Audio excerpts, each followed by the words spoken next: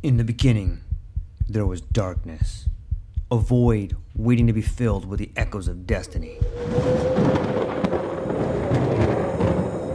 From the depths of time, legends emerged. Heroes forged in the fires of adversity, their stories etched in the fabric of eternity. Through the sands of ancient deserts, across the vast expanse of galaxies, and amidst the tumultuous waves of the ocean, their journeys began. But amidst the chaos, there arose a whisper, a call to action, a beacon of hope. Now, as the world holds its breath, a new tale unfolds, a story of courage, of triumph against all odds. Join us as we delve into the depths of imagination, as we embark on a journey beyond the realms of possibility. For in every tale lies a lesson, in every legend a truth waiting to be discovered. This is not just a podcast. This is an odyssey, a quest for knowledge, a quest for inspiration, a quest for the very essence of what it means to be human. Welcome, dear listeners, to a world of infinite possibilities. Welcome, dear listeners, to the True Life Podcast.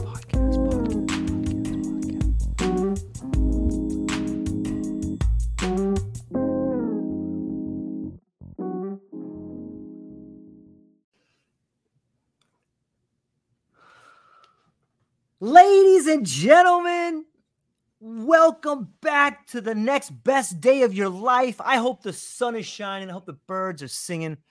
I hope you understand that there's people around you thinking about you right now, hoping you have the best day in your life. I hope you understand there's a miracle, boom, about to happen in your life. I got a great show for you today.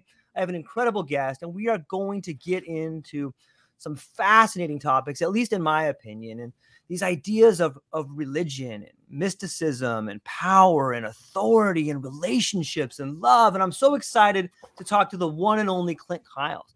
He is the host and the founder and the creator of the Psychedelic Christian podcast. He is, in my mind, a pretty good philosopher and a really fun individual to talk to. So, Clint, I probably left out a ton of stuff in that quick little bio right there, but did you want to add anything? And how are you? I'm great, George, and I couldn't be happier to be joining you today from the southwest corner of the state of Arkansas in the beautiful pine and hardwood forests here in which I am fortunate to dwell. And no, I don't have anything to add to that other than I am on the tail end of a horrible virus that is working its way through my family. So bear with me, you and your audience. Please be gracious if I have to cut out, clear my throat, take some multiple sips of my mint tea to carry us through this beautiful journey that you and I are about to embark on. And other than that, let's get rolling. Whatever you have, I'm an open book, sir. Well, fantastic. I love the idea. And I have been listening to some of the podcasts that you've been doing, and I know that some of my listeners may have followed as well. And I think that I think we may both follow the path of the wounded healer on some way. But I was curious if maybe you could start back somewhere and maybe fill in a little bit of a backstory, a little bit of origin story for people who maybe wonder, who is this Clint Kyles gentleman? Absolutely. So born and raised and still happily dwell here in Southwest Arkansas. Raised in a wonderful, wholesome, although not perfect, blue-collar family. Attended a Southern Baptist, little small local Southern Baptist church throughout my childhood. Struggled with my relationship with God, especially as a teenager, as many people do. As you kind of becoming an adult, you start to wrestle with spiritual ideas, and you start to decide what part of your spiritual origin story do you want to hold on to, and what part of that do you want to further develop in your own way. And so honestly, I didn't stray too far from that religious origin story. To this day, I'm a practicing Christian Protestant, and am very happy in that spiritual abode, and that's the framework through which I interpret the world. But in my teens, I experimented with cannabis and psychedelics, and had a lot of beautiful experiences, and we can go into that if you want to. Sure. But at some point, I recognized I guess I wanted to live the American dream, the picket fence lifestyle. I wanted a wife and children and a career. And I thought all these psychedelic visions and the things that I've learned have been beautiful, but they don't seem compatible with that, capitalistic homeowner, responsible dad kind of thing, or at least I didn't think they did. And that's what society told me, that those things weren't compatible. So I kind of shelved all that, started working hard, going to church, married the woman of my dreams, and we've raised a family together. So, and that's where I am today. So I'm a blue collar guy. I work in a factory. I go to church, but I also I also have a podcast about psychedelics, which is kind of awkward for most people. So about 3 years ago, I was an avid podcast listener, and I started listening to. I've always had a wide, expansive, set of interests, and because I had interest in psychedelics as a young person, when I started hearing podcasters and I started reading audio or listening to audiobooks, and often people would comment on their psychedelic experiences, and which sparked the memories in my mind of my youth. And I struggled to incorporate that into my Christian experience because I was taught to believe those things should be somehow separate. And so after probably a year of struggling with that, I thought maybe there's someone out there who's gone through this before me, and maybe they have something to teach me. So I searched up and down through the internet and didn't find a lot.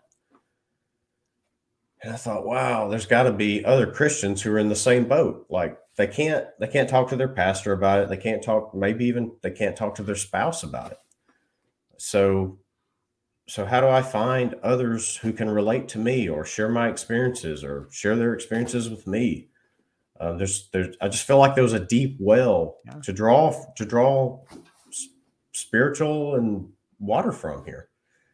But I didn't have a bucket. And so aimlessly, I looked around, and finally I decided, well, maybe I need to be the person to reach out to others, which is kind of scary. You know, when everyone else in your community views things through a certain lens and you start questioning that, or you pose opposition, or it can be challenging to your relationships. So I was kind of on the down low for a long time, reaching out to people and on message boards. And I finally just bit the bullet and thought, I'm just going to start my own podcast. I'm going to find other Christians who want to talk about it, and we'll just start talking about it. And I'll just put it in God's hands, and let's see what happens. And that's been 2 years, and it's been the best thing I've ever done, because I found so many people who, just like me, they had experiences, they didn't have anybody to share them with, and they're good people, they're devout Christians, they're family people, but they also have had psychedelic experiences, and they're very meaningful to them, and they want to share them with others, but in a context where they have mutual respect of those whom they're sharing that information with. So that's the journey I've been on for the past couple of years, and it's been nothing but enjoyable. I've received very minimal pushback. Honestly, people have been so open-minded and so open-hearted, and it's been a real joy to embark on this journey. It almost seems like you've gone up the mountaintop and received your commandments, and it's interesting to think about when we look at some of the lessons from the gospel, when we look at some of the lessons of our life, and when we look at some of the lessons of psychedelics. Isn't it interesting, the Ariadne thread that weaves them together, this idea of being the change that you want to see in the world, like hearing the call, whether it's Joseph Campbell's hero's journey, like you hear the call, like, hey, I'm looking for this thing. I don't see it anywhere. Guess maybe I should do it, and so many people that I have spoken to on this podcast have found themselves searching for something, not finding it, and then realizing, well, maybe that's a sign for me to do it. And I think that that's like, in some ways, I think that ties to faith right there. Like, is that a fair assumption to say that that's a form of faith? Like hearing that call, moving on that action, and then doing the thing you're called to do. Is that too far of a bridge? No, not at all. When you're yearning for something and you can't find it, that's where the search begins. Because I do it every day. So I've got a problem in my life, no matter how big or how small. It could be my stovetop is broken. So what do? I jump on YouTube, right? And I see what is the collective wisdom out there have to say about this. And then when you go to the source of collective wisdom and you don't find any answers, I think that's God whispering in your ear. This is your responsibility.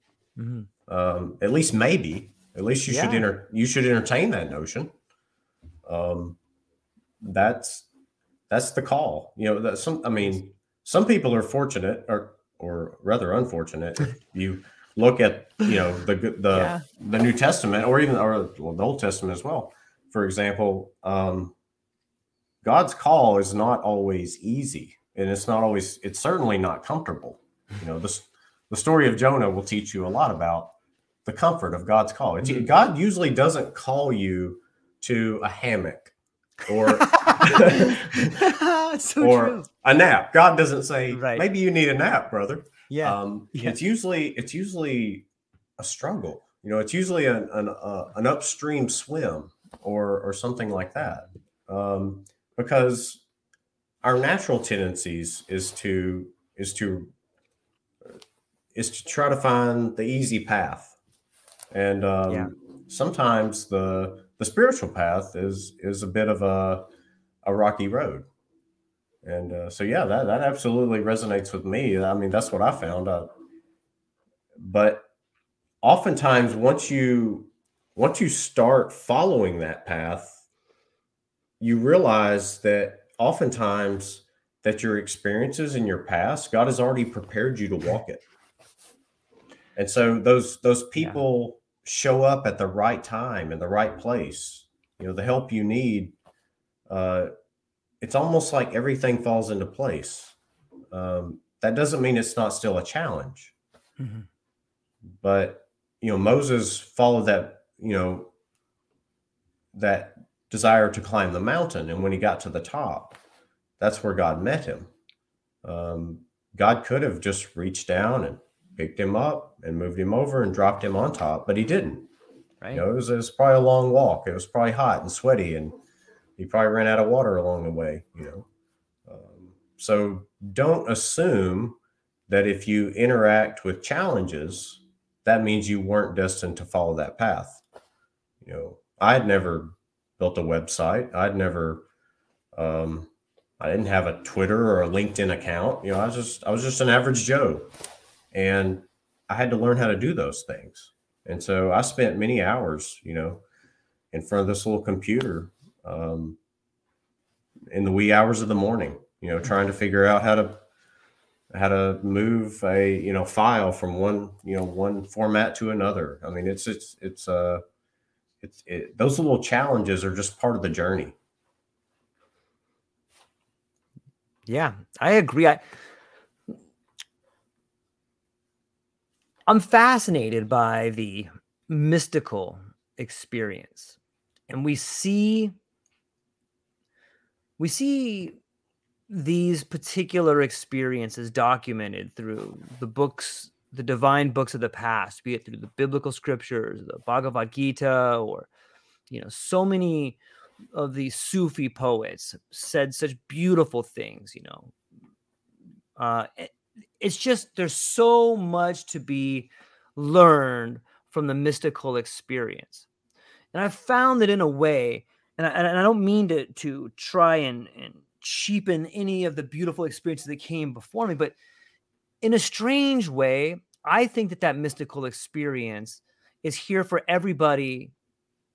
And I hesitate to say everybody, but I think that mystical experience is available today through the use of psychedelics in some ways. And I realize psychedelics may not be for everybody, but I have found in my life my own mystical experience.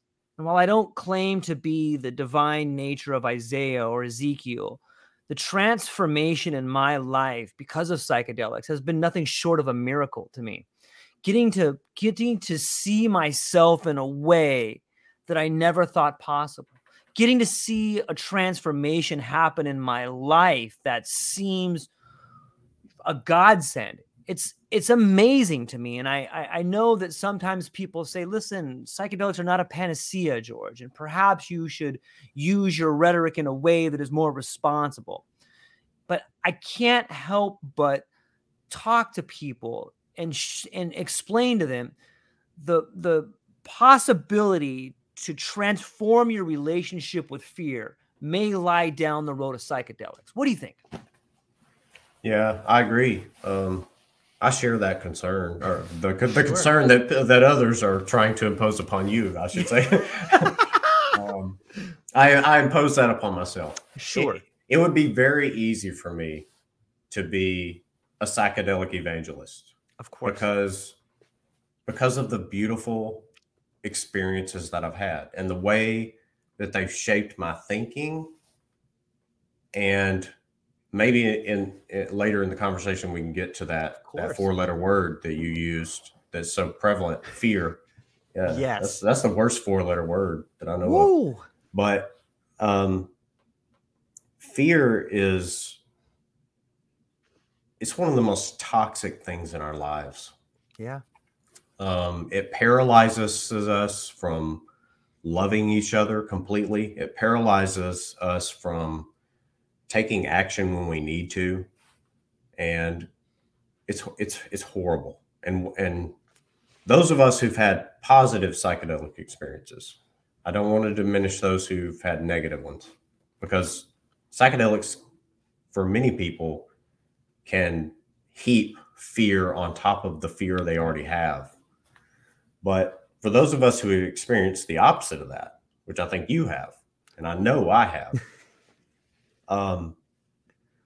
it allowed me to respect fear and appreciate it and walk alongside it, because it's a beautiful fear. Fear is a gift. It keeps you from doing really patently stupid things, right? Yeah.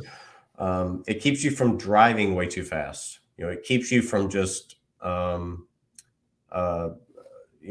your heart out in ways that are unhealthy. It's like, so fear is something that we need to incorporate as a healthy part of our life. But all too many of us, our lives are just, we live under the thumb of fear, the oppressive, heavy burden of fear. And that's, I do not believe that's the way God created us to live.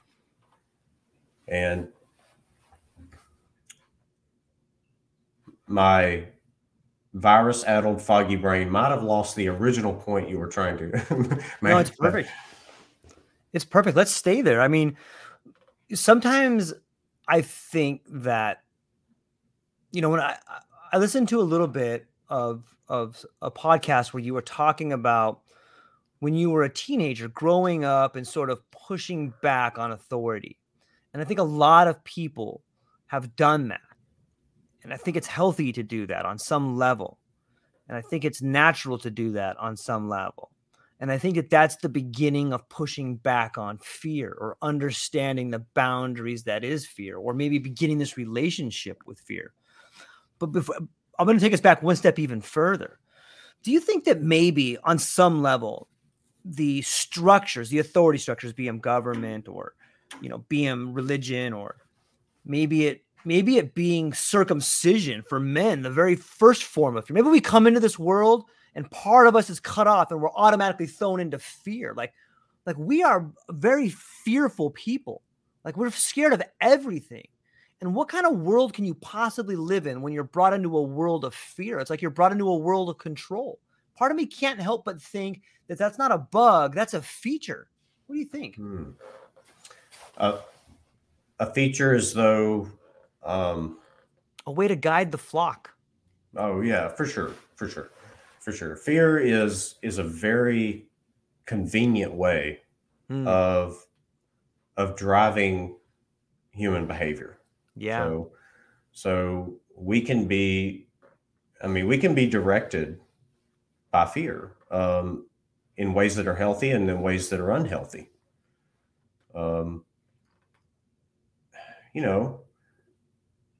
As a father, I can't say I've never used fear as a motivator for my children. I have, and I don't know if that's just integral to the parenting to parent-child relationship. I mean, or not. I think it's just a package deal, because again, fear can be a healthy construct within certain boundaries. So, you should be afraid to stick your finger in the light socket. Like that's a healthy fear, Sure. So parents have to provide structure and boundaries with which children can learn the natural and healthy do's and don'ts of life. And so I think likewise, if you view life through the framework I do, I think God provides that parental role for us, that spiritual parental role. And it's like when we go too far off the rails, we should feel fear because negative consequences will happen. So getting too close to the light socket with the finger will result in pain and suffering, albeit temporal and probably not life-threatening. Right. But that's a fractal. That's a picture of going off the rails in a bigger way. So the finger in the light socket might just cause short-term pain and discomfort, but falling, 30 feet off the cliff may provide a much higher and more significant level of discomfort and pain, or even the loss of your life. So fear is healthy, but getting back to what you originally stated, fear can be used very effectively to drive individuals and societies towards very negative outcomes, I think. And I think that's throughout history, we have examples of that. Many unnecessary wars have been started through fear.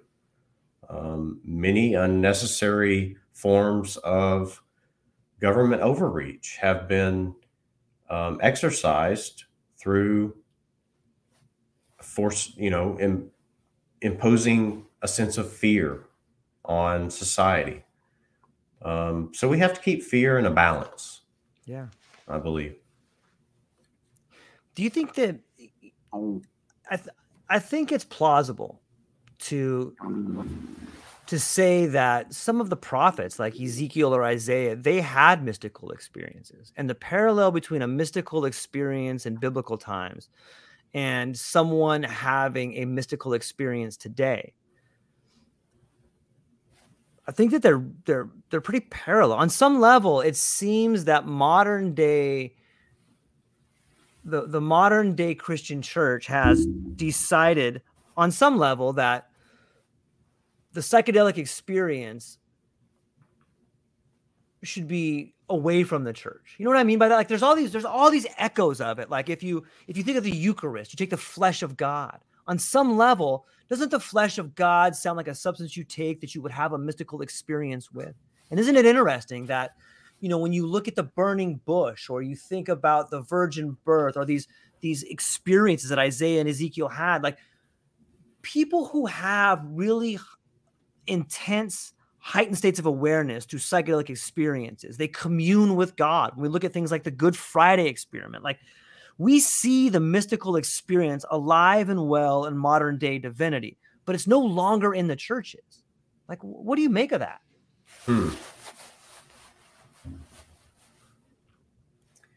There's a lot of ways to address that. So, just like other organizations within society, and just like the role of the parent, oftentimes the church or any other religious institution throughout history, sometimes not only do they use fear to control and direct people, but the organization itself is possibly the victim of fear as well. Yeah. So we can experience fear in groups, and then that will drive direction. So I don't know if this is where you're going, but I think right now, the modern church's reaction and relationship to the concept of psychedelic substances is one of fear. And so it doesn't surprise me that leaders within the church would teach and spread fear about psychedelic substances, because they're probably unknowledgeable about those substances, and they probably have taken at least a cursory examination of what little historical evidence was probably provided to them about psychedelic substances, and they have assumed that there's a lot more danger there than there is something for the people of the church to profit through. So I don't think that's always a tyrannical impulse. Right. I think also oftentimes it's a very wholesome impulse. So there are things that my parents told me that today, as a mid-40s adult, I can look back and say, I think they were wrong about that. But they meant that with the most wholesome intentions. They weren't trying to deceive me or brainwash me. They wanted to protect me. They loved me. And so oftentimes when I see the church at large or individuals within the church speak strongly against things like psychedelics, I usually don't believe they're coming at that with a tyrannical impulse. I think they just want what's best for people, and they're fearful that good people are going to go astray and get harmed. And I really think that's where that impulse comes from. It's very easy to view people who tyrannically impose their will upon others and assume that those people are just trying to extract money and attention from those people. And there are examples aplenty of that throughout history. I do not deny that. But oftentimes they're just transferring their fear onto the people that they have responsibility over. And so, although it's not always right, I do think it oftentimes comes from a pure impulse to keep others safe. Does that make sense? Yeah, it does make sense. And in some ways, I think that we can see that same sort of path in the way the church has kind of gone through reformations and changed along the way. Like there's been this ever-changing idea of what faith is and how we should celebrate it. And in some ways, like I think that this movement now, and like my hope is that the people who do their research and have a comfortable relationship with psychedelics will be the new shepherds that try to recreate a stronger faith in the Christian community. Like, I really think that there's an opportunity for people to explore divinity, Christ, religion, God, and this higher power through psychedelics. I think it can be something that brings people together in a way that hasn't been done for maybe a few hundred years. Like, I really think that psychedelics in conjunction with divinity can bring about a new way to model reality. And people who have had psychedelic experiences, they come up with these beautiful ideas and metaphors and understandings of, I was able to see my life in a new way.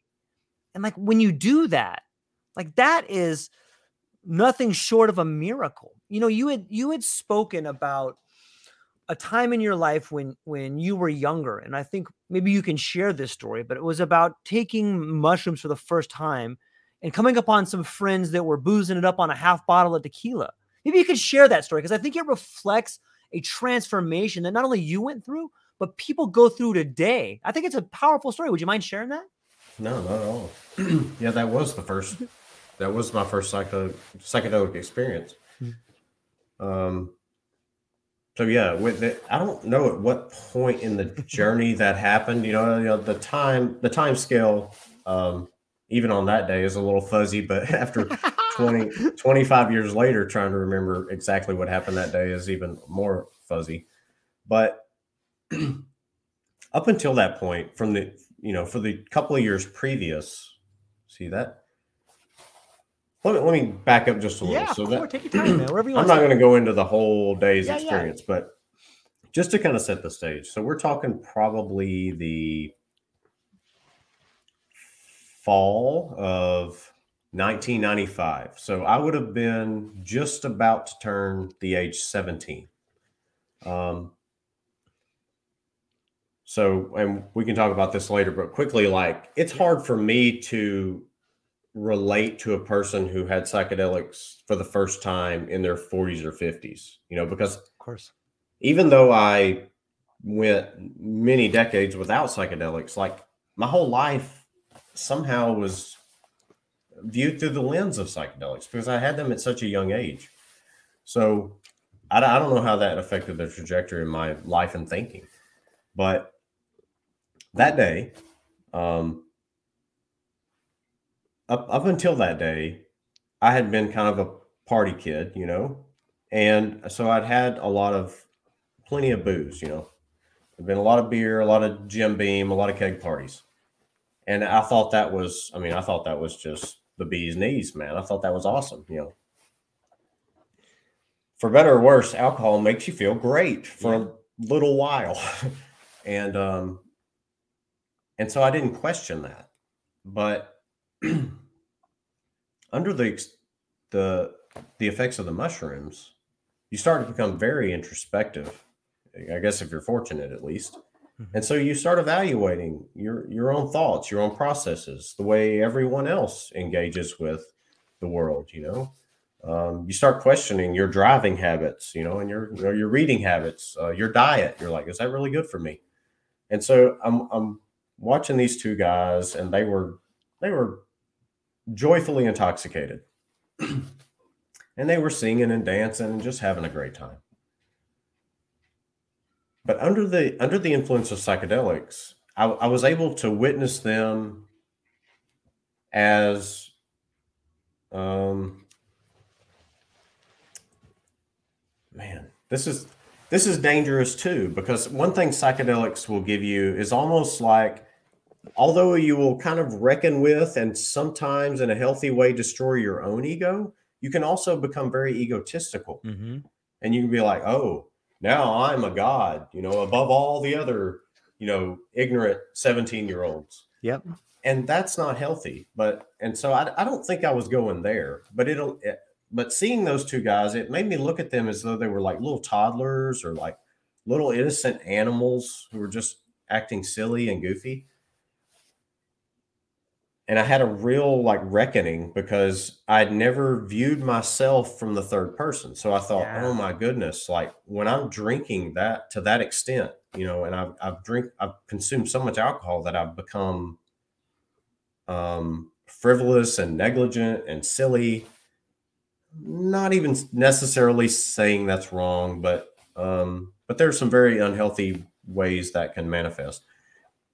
For maybe the first time, I was able to say, maybe that kind of relationship with alcohol needs to be taken a little more seriously. Maybe it needs more investigation. Maybe living that way is not, the road to a happy and productive life.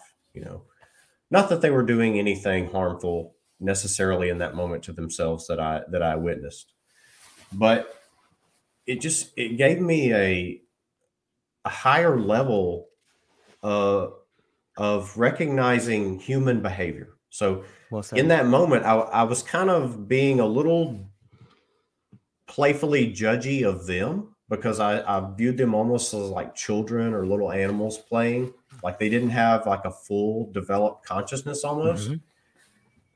But I very quickly turned that mirror around, Yeah. and said, "That's what you look like when you're drunk. You're a fool. You're a jester. That's so it's like." So from then on, I was never quite able to abstract myself from that. Like, um, if you overindulge in alcohol, you're probably going to look foolish to those who aren't indulging in it. And so it definitely gave me a perspective shift on how um, substances can to some degree cloud your mind in a way that you're no longer perceptive of the way the rest of the world is experiencing you. Wait, can you say So that again? Say that part again. I don't know if I can. It was beautiful. So sometimes substances can cloud your mind to the degree that you're no longer cognizant of how the rest of the world is interpreting your actions. So often, and some of us go through our whole lives without the ability to understand that, because we only interpret the world as the way everybody's experience, the way I'm experiencing everyone else.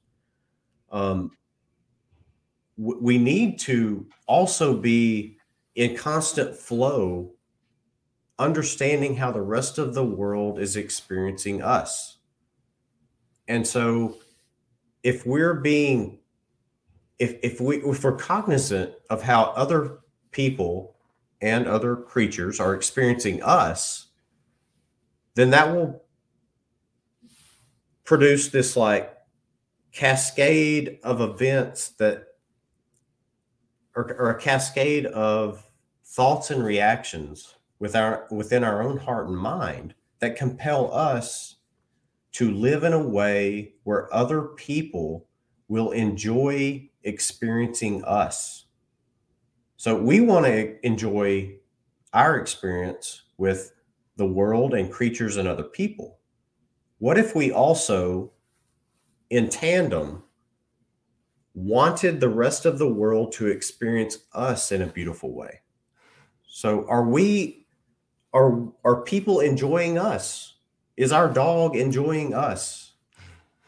Are the trees in our front yard, are they enjoying being in our presence? Um, you need that reflection.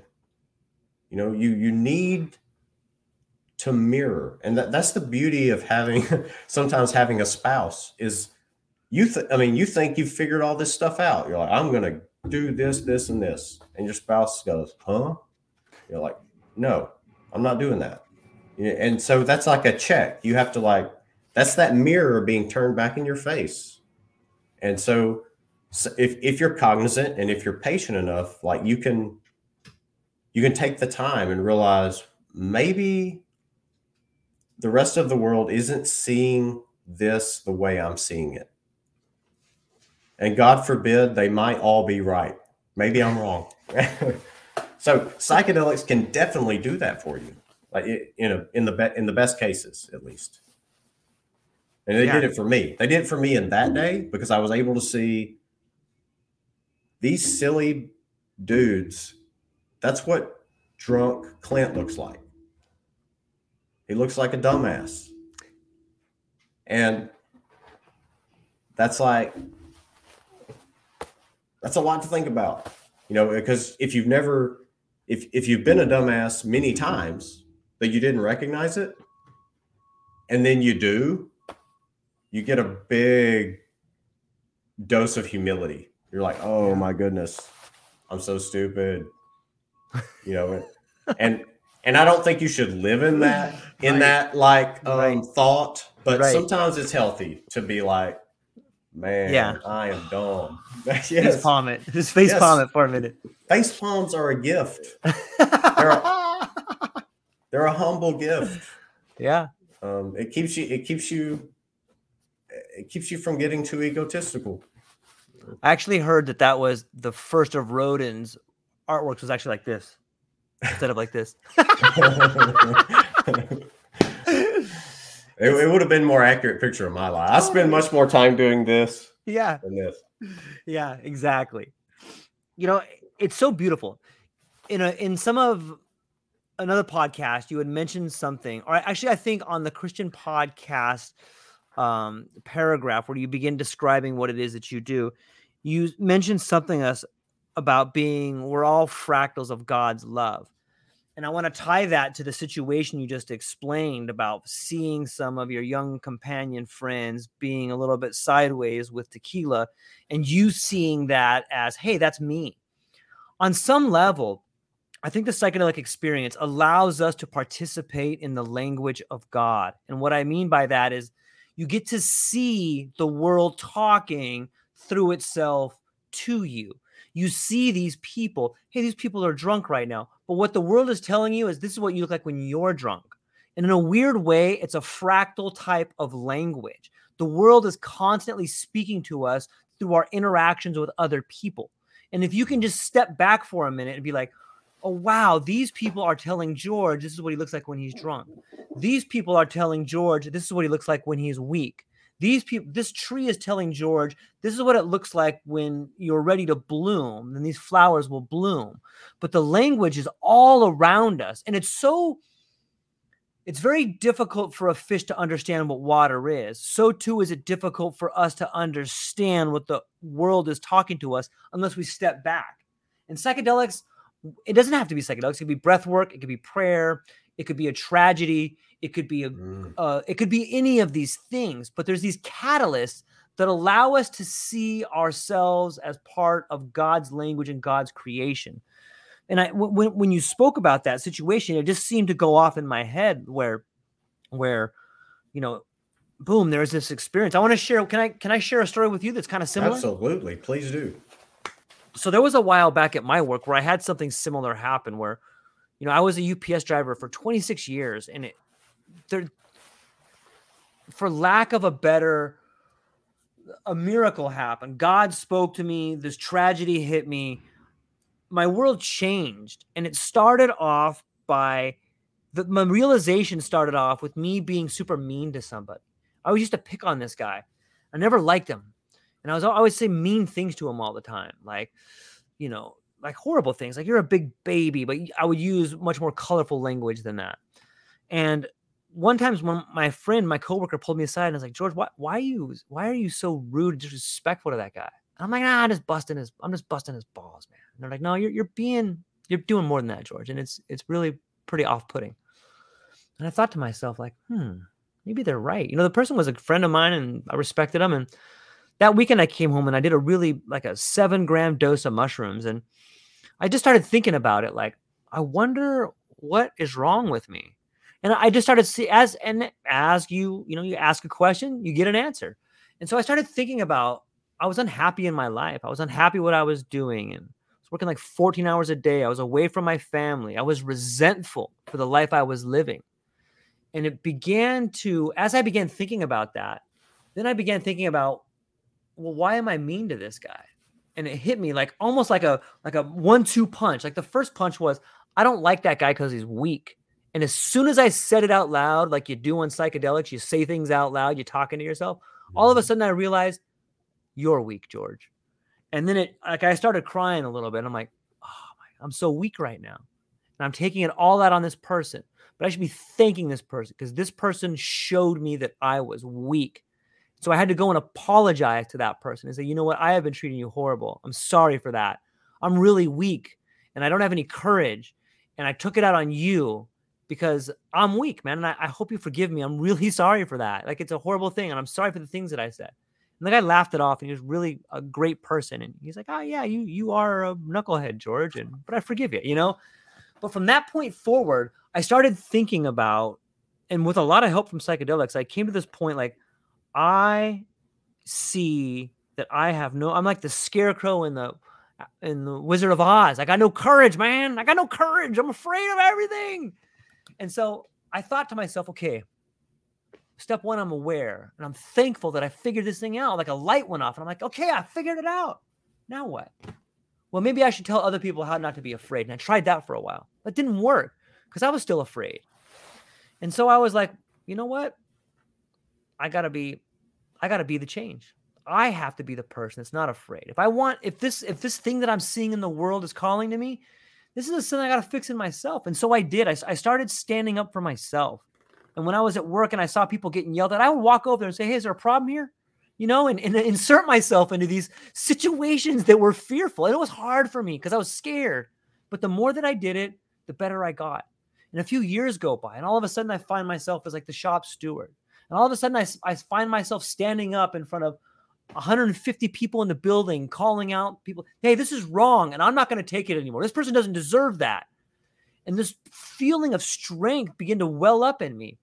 And then the next challenge came where, you know what, I need to stand up for these things that are happening. And then, I end up having a major confrontation with the center manager and the district manager, and you lose your job, and oh man, I can't believe I did this. What a dumb thing I did. I'm like, I'm following this path that I'm supposed to be on. I just lose everything, and then you realize that, oh, that was a challenge.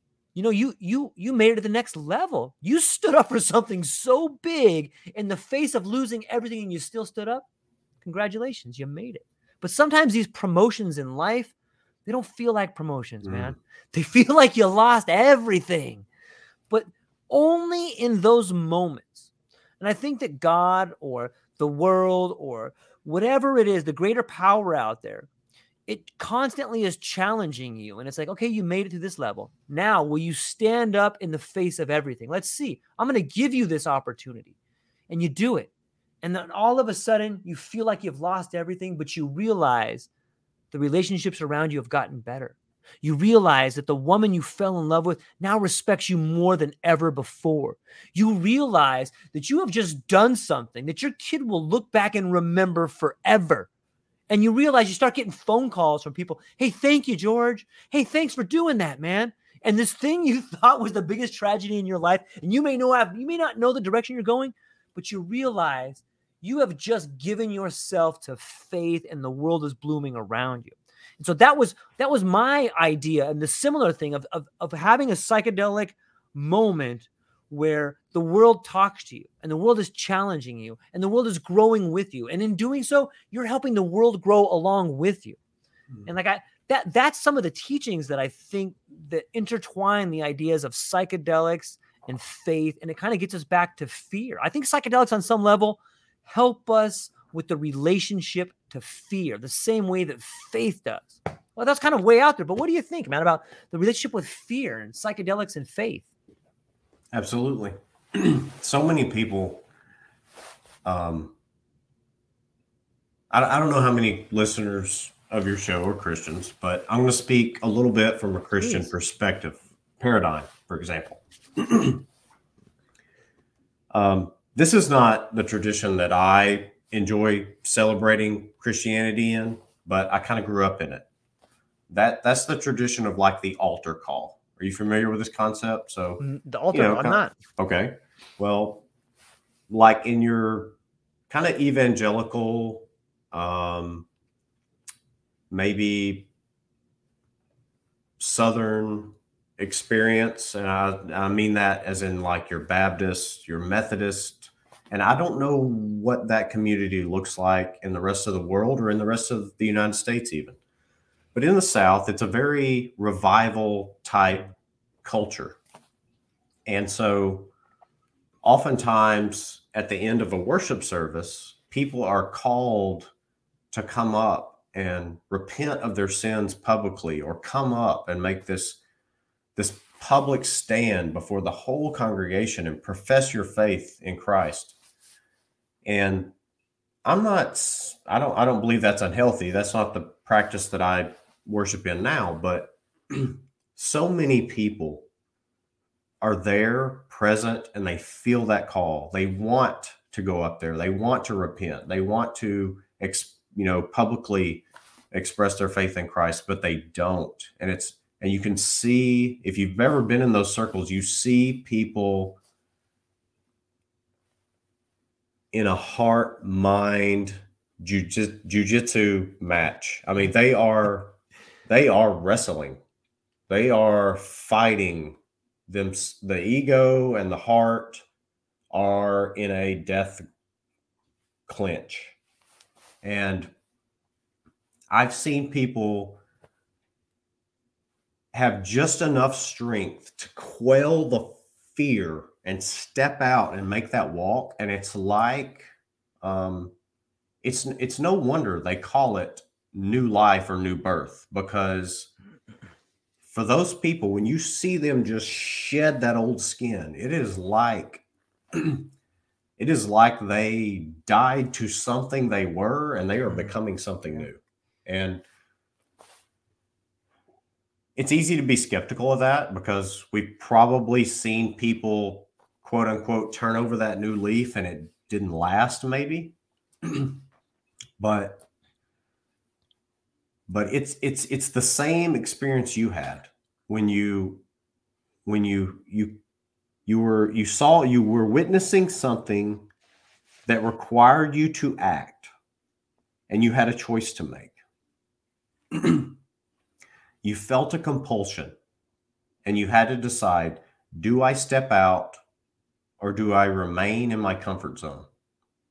My physical, spiritual, monetary. I mean, how many times have we felt the need to just pull out our wallet and spend some money, for God's sakes, for somebody else's benefit? And we either did or we didn't, but either way, we just wrestled with it. Like it was almost like physical pain, to just give somebody $1,000, because $1,000 isn't nothing. Yeah. I mean, even to the wealthiest of us, it hurts a little. But even for those who are just kind of like, middle-class people, you don't just throw $1,000 away. But that $1,000 can change somebody's life, and it's like, why are you being so damn stingy? But it's like you're just having that wrestling match with your heart. And so people do that for a multitude of reasons in big and small ways. I mean, I felt it. So my boys are 20 and 18 now. But when they were like 8 and 6, we go to this little local elementary school. They were interested in Cub Scouts.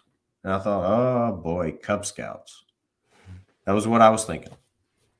I grew up hunting, camping, fishing, tying knots. I'm like, we don't need Cub Scouts. I got this covered, fellas. Trust me.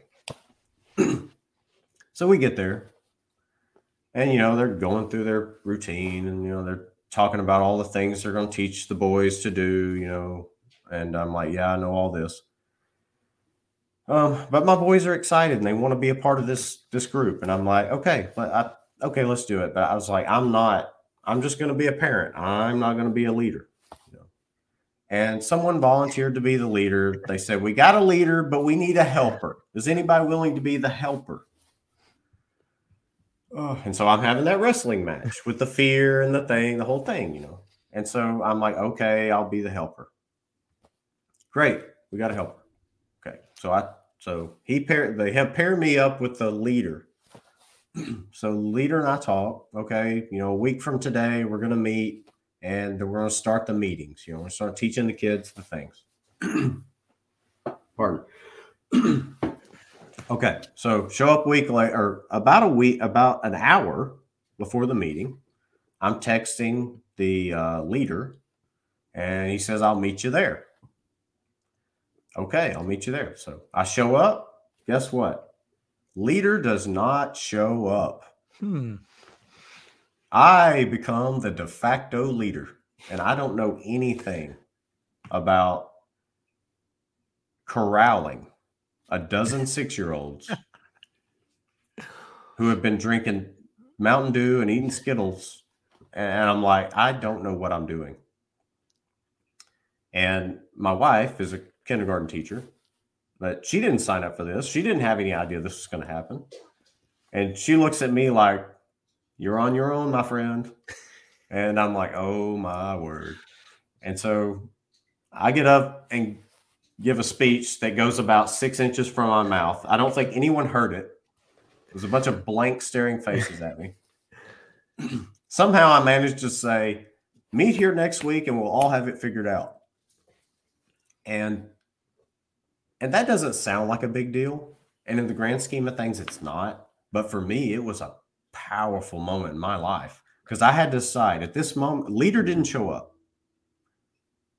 Do I cut and run? Or do I step into that leadership? And I didn't want to do it, but I did it. And it was honestly one of the most transformational, positive impacts of my life ever. You know, and I did that for like, I don't know, 5 or 6 years, you know, and it was great, but I never would have chose that path. And so I don't know, it was a combination of God and the scouting. They had something, they had a little background conversation and decided to throw me out there and see how I'd react. I think it was a setup. That's all I'm saying. But I'm glad somebody set me up. I'm glad I was set up. I'm glad God forced me into that challenge. And little things like that have happened to me so many times. I mean, I don't know how many people are listening to this. You may know. Please don't tell me. I've never done a live podcast. I've done a couple other podcasts of other podcasters, but I've never been on live video before in my life. But I've experienced enough of those circumstances, and I think psychedelics help me embrace these kind of moments. Because what's the worst that can happen? You know, I trust God. I trust you. I trust you. Maybe I shouldn't, but I decided to. You definitely should. I had a choice to make, you know, and I chose to do it, and I'm already grateful for it. So,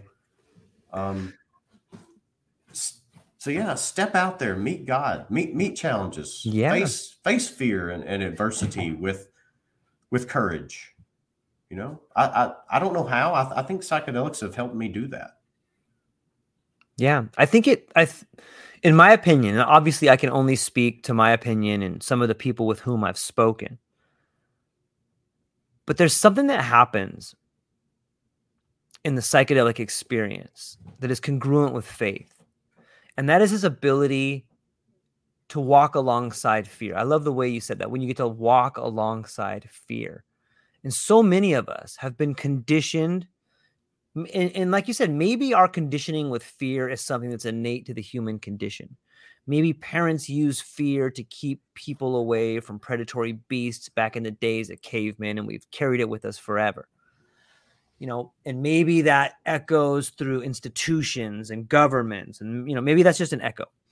But the truth is, all of us on some level have been conditioned to live with fear. And it's a good thing, but there are some irrational fears that we live with. And if we don't confront those fears, then that monster under the bed begins to paralyze us. But psychedelics, much like faith, allows us to stand next to fear and look it in the eye and say, you know what? You're big, you're scary, but so am I. Maybe you should have some respect for me, fear. And when you do that, the fear shrinks down, or maybe the fear becomes your ally. You know, I talk to my daughter sometimes, and a while back, she was very fearful of the monster under her bed. But when I looked under there, he had moved to the closet. And when I look in the closet, he had moved behind the door. So I had to have the talk with her and be like, you know what? Her name's Sky. She's beautiful, and I love her to death. I said, you know what, Sky? It's time for you to learn. And she's like, what? And I'm like, that monster's real. I'm like, but guess what? He's your friend.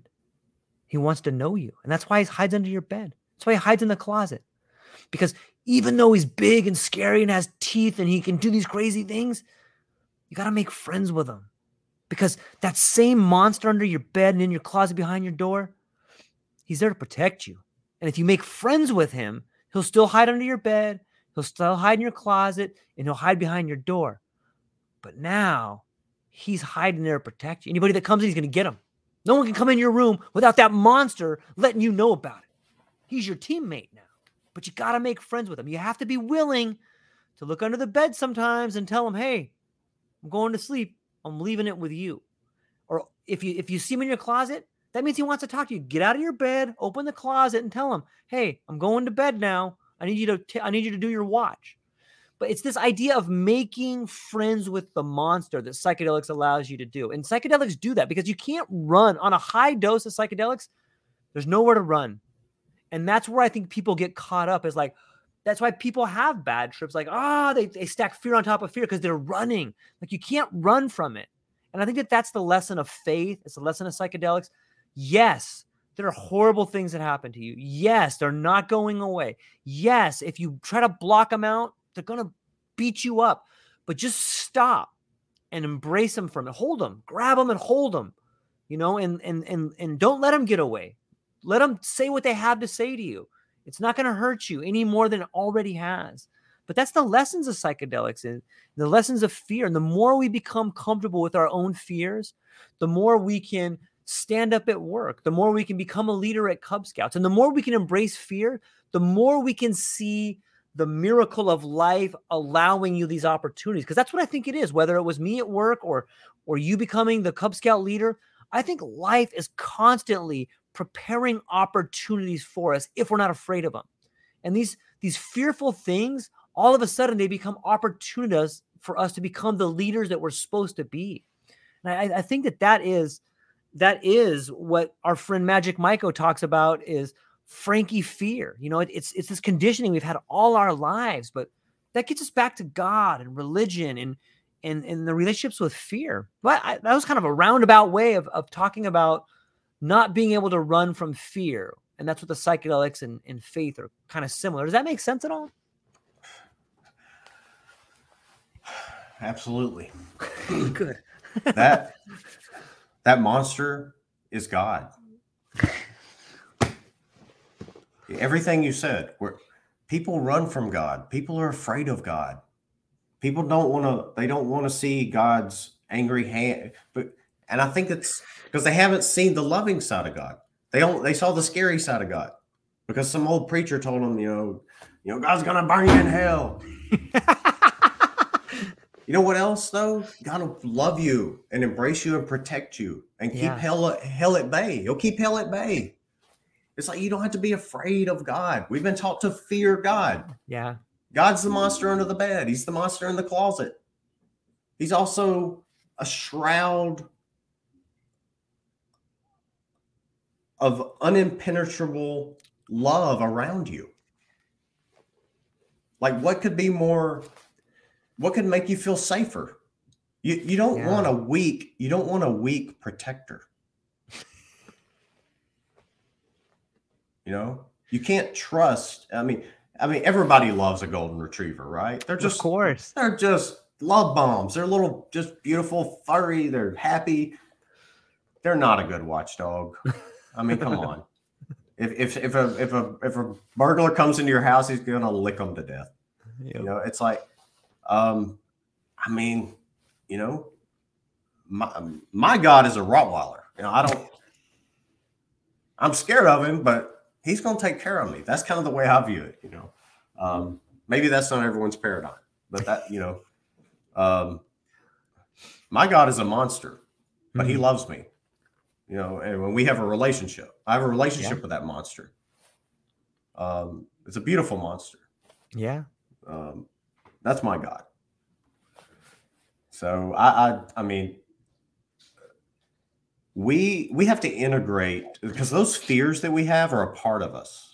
And so it's like, I think the degree to which we experience pain, suffering, anxiety in our life are the degree to which we haven't integrated the positive and negative experiences of our past and present. So it's like, I mean, this week, George, I could have had 15 reasons to email you and say, brother, we got it. We can't do this. Wednesday night, when I got this virus, man, first of all, my wife said, she's a teacher. School started today. She's like, I love you. I cannot get sick. She banished me from the bedroom. She hasn't come within 10 feet of me, and I don't blame her. But so I'm on the couch. I am balled up in pain and chills and fever, cycling over and over and over again. Congestion moving down in my head. I cannot breathe. I cannot think. But in that pain, in those chills, I mean, chills so bad. I mean, my back still hurts. I was just doubled over in pain. At some point in that night, I don't know when, in the wee hours of the morning, I started just deep breathing. Just breathe. I just told myself, breathe, breathe, breathe. And in that pain, in that suffering, I told myself, what can you learn from this? Like, George, I have good fortune. I have enjoyed really good health throughout my life. And so it's one of the things that I struggle with is having a merciful, or I used to struggle with this. I don't anymore. I used to have the pull up your bootstraps mentality. Sure. When I saw someone who was struggling or suffering or down on their luck, my reaction was, toughen up, buttercup, get your shit together, get a job, get off your butt, don't, you have depression? Well, here's something. Don't be depressed. That was my mentality. Yeah, right. Just reach up and turn the depression switch off. I thought that you could do that, but that's because I hadn't experienced adversity. I hadn't experienced enough adversity in my life. And so when you experience pain and suffering, that's a moment for you, especially if you're someone like me who's been fortunate and hadn't experienced that much pain and suffering. That's a moment for you to relate to people who experience that every day of their life. I know people who genuinely have trouble getting out of bed every day, and I do that without even thinking about it. So this illness has been a little gift for me. It's allowed me to walk a mile in their shoes. So now I can move forward from this, and I can have more mercy, more love, and be more helpful to people who that's their everyday reality. I'm fortunate that I only experienced it for 5 to 10 days. But that's someone's everyday walking reality. And so now I can be more compassionate. I can love them better. And I can be a better Christian, because honestly, that's what I want to be in my life. And so now I can be. And so I got the gift of a virus to teach me a lesson. And other people might not view it through that lens. But in that moment, for me, that was comforting. Not only was it comforting, but it was growth as well. It was spiritual growth. And so to kind of compare that to psychedelics, I never had a quote, bad trip. But the first 2 nights of this little virus have been my bad trip. I promise you. I had nightmares of being suffocated by vines, all the things, all these horror stories that people tell about their ayahuasca journeys. I didn't need ayahuasca. All I needed was a flu, because I had those nightmares. And at first I questioned whether that was real or not. I was like, yeah, it's some bad dreams. But now that my son has the virus, he told me this morning, Dad, I'm having horrible nightmares.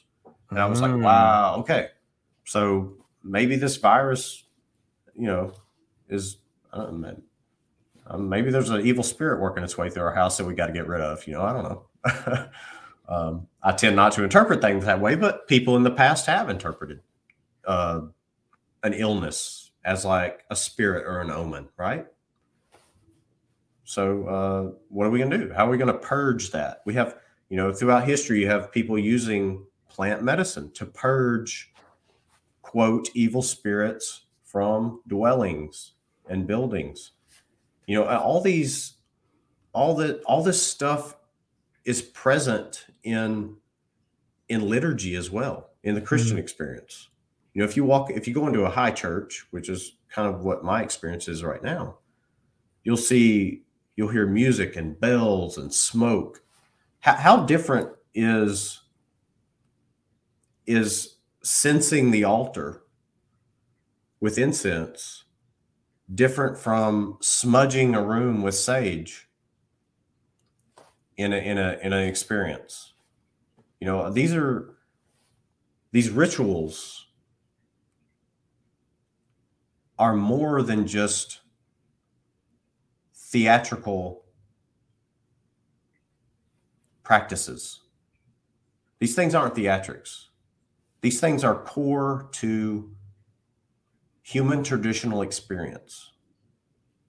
There's a reason why we would smudge a room with sage smoke or something of that nature. These are purifying agents. These are things that drive away the negative embodiments that fill some of our homes, our institutions. How much better would our schools be if we smoke them with incense every morning? I don't know. Might we drive out the evil spirits that encourage kids to harm themselves or harm others? I don't know. I'm going down on a crazy rabbit trail here. Not at all, man. It's beautiful. I see us in some sort of, I think Terence McKenna called it like an archaic revival. And it seems to me what's falling away is the corruption of the institutions, and maybe it is this lack of ritual, this lack of sacrifice that we have had for the last 200 years that has led us down this path of, emptiness, spiritual emptiness in some ways, and on some level, I think that we're spiritually devoid, not only of faith or a collective faith, but of rites of passage and rituals. I've said it before, but there's echoes of a quinceañera or a bar mitzvah, but where is the ceremony for the young adolescent becoming an adult? Is that being 21 and getting wasted? Is it prom night? Like, is that the ceremony that we have fell to? Is that the rites of passage that we have degraded into? What is there where we speak of the dignity and grace of becoming a full-fledged, fully acknowledged, authentic human being? Where's that rite of passage? Where is the rite of passage where the community gets together and questions, who is this young wizard, or who is this young maiden? What are their gifts? Let us sit and ponder. What is this miracle these kids are going to bring us? Where's that in the schools? Like, it seems that we have just bowed down to the idea of obedient workers. And, I understand the Prussian school system was put in place at a time when we needed people to create widgets for, robber barons and things like that. But look, I think we're going through a rebirth, and part of it comes with this new definition of our spiritual nature. And I think psychedelics play a part in that. Like I I forecast a time when I sit down with my daughter and we have a mystical experience together through psychedelics. I think that, one of my favorite books is The Island by Aldous Huxley. And they talk in that book about a child at the age of 12 sitting down with a mentor on a church on a hill overlooking a sunset and having their first psychedelic experience. Like, why shouldn't kids at the age of 12 or puberty begin to understand what the human mind is capable of? Like we're blunting their growth. We're blunting what their possibilities could be by trying to force them into this box of normalcy, trying to force them into this tight fist of, one dimensionality. Like there's so much more kids could be. And if I'm honest with myself and I listen to my kid and her friends talk, a million times smarter than I was at that age. The world that we are handing off to them is one of beautiful imagination, and we should be willing to give them the tools to sculpt a world that is more beautiful than we can imagine. And on some level, I think that's what's happening. Like if you look at the echoes of the wars of Ukraine, or this world of we got to extract all the resources now, we're just extracting to extract. Like there's no shared sacrifice, there's no shared goals. And when I hear people talk about millennial slackers not showing up to work, I want to cheer. Like, yeah, they get it, man. It's kind of a rant there, but what do you think about in the not too distant future, there being rites of passage for kids going through puberty, having a mystical experience with their parent or a mentor? Well, that doesn't scare me. I understand why it scares the powers that be Why? they government or be they church or whatever, because once you've risen to a place of power and influence, you have kind of become the spokesperson for status quo. Right. And you had to fight to get there. It was not an easy road. Most people aren't handed the keys to the kingdom. And so that's why companies often die, because they refuse to innovate, right? Right. And so like Kodak, wow, man, Kodak, like they had it. I grew up in a world where Kodak was everything that involved imaging, like images. Yep. And now it doesn't, I don't even know if it even exists in any manifestation. Blockbuster Video, they were on every corner in America, and now they do not exist. These are examples of power structures that refused to learn or innovate. That doesn't mean you have to alter your core principles. Right. But for those in power, it feels that way. And so I think that's why power structures become so insular and fearful. Again, that word fear, it's like, there you go. The power structure fears change because it might no longer remain the power structure. But when we start to view ourselves as part of a whole, that as we exit, others will pick up those responsibilities and carry them forward, and we should view that through the lens of like stewardship, and so power structures start to become insular and fail, I think, when they lose sight of stewardship. Will then lose sight of leadership. So leadership and control overlap to a large degree, but they are not the same thing. A true leader exercises control, but that is not their end game. A true leader's goal is stewardship and education, whereas a tyrant is someone who focuses on control. And so when leadership becomes tyrannical, and that breeds fear because they fear the loss of power. And I don't think the church has to fear losing influence because of psychedelics. Yeah. I think that the church needs to fear itself being tyrannical. Loving stewardship is not an embodiment of fear. And I think so many have been turned off to the church or otherwise good institutions because people within those institutions have become tyrants and not leaders. Hmm. I don't know if that answered the question. I think back to what you were saying about about coming of age transitions and ceremonial embodiments of adulthood and embracing responsibility for young people. Like if I don't know, George. I think we might need a collective ethos in order to carry out that function. We live in a materialistic society. Everything is quantifiable. 1 + 1 = 2.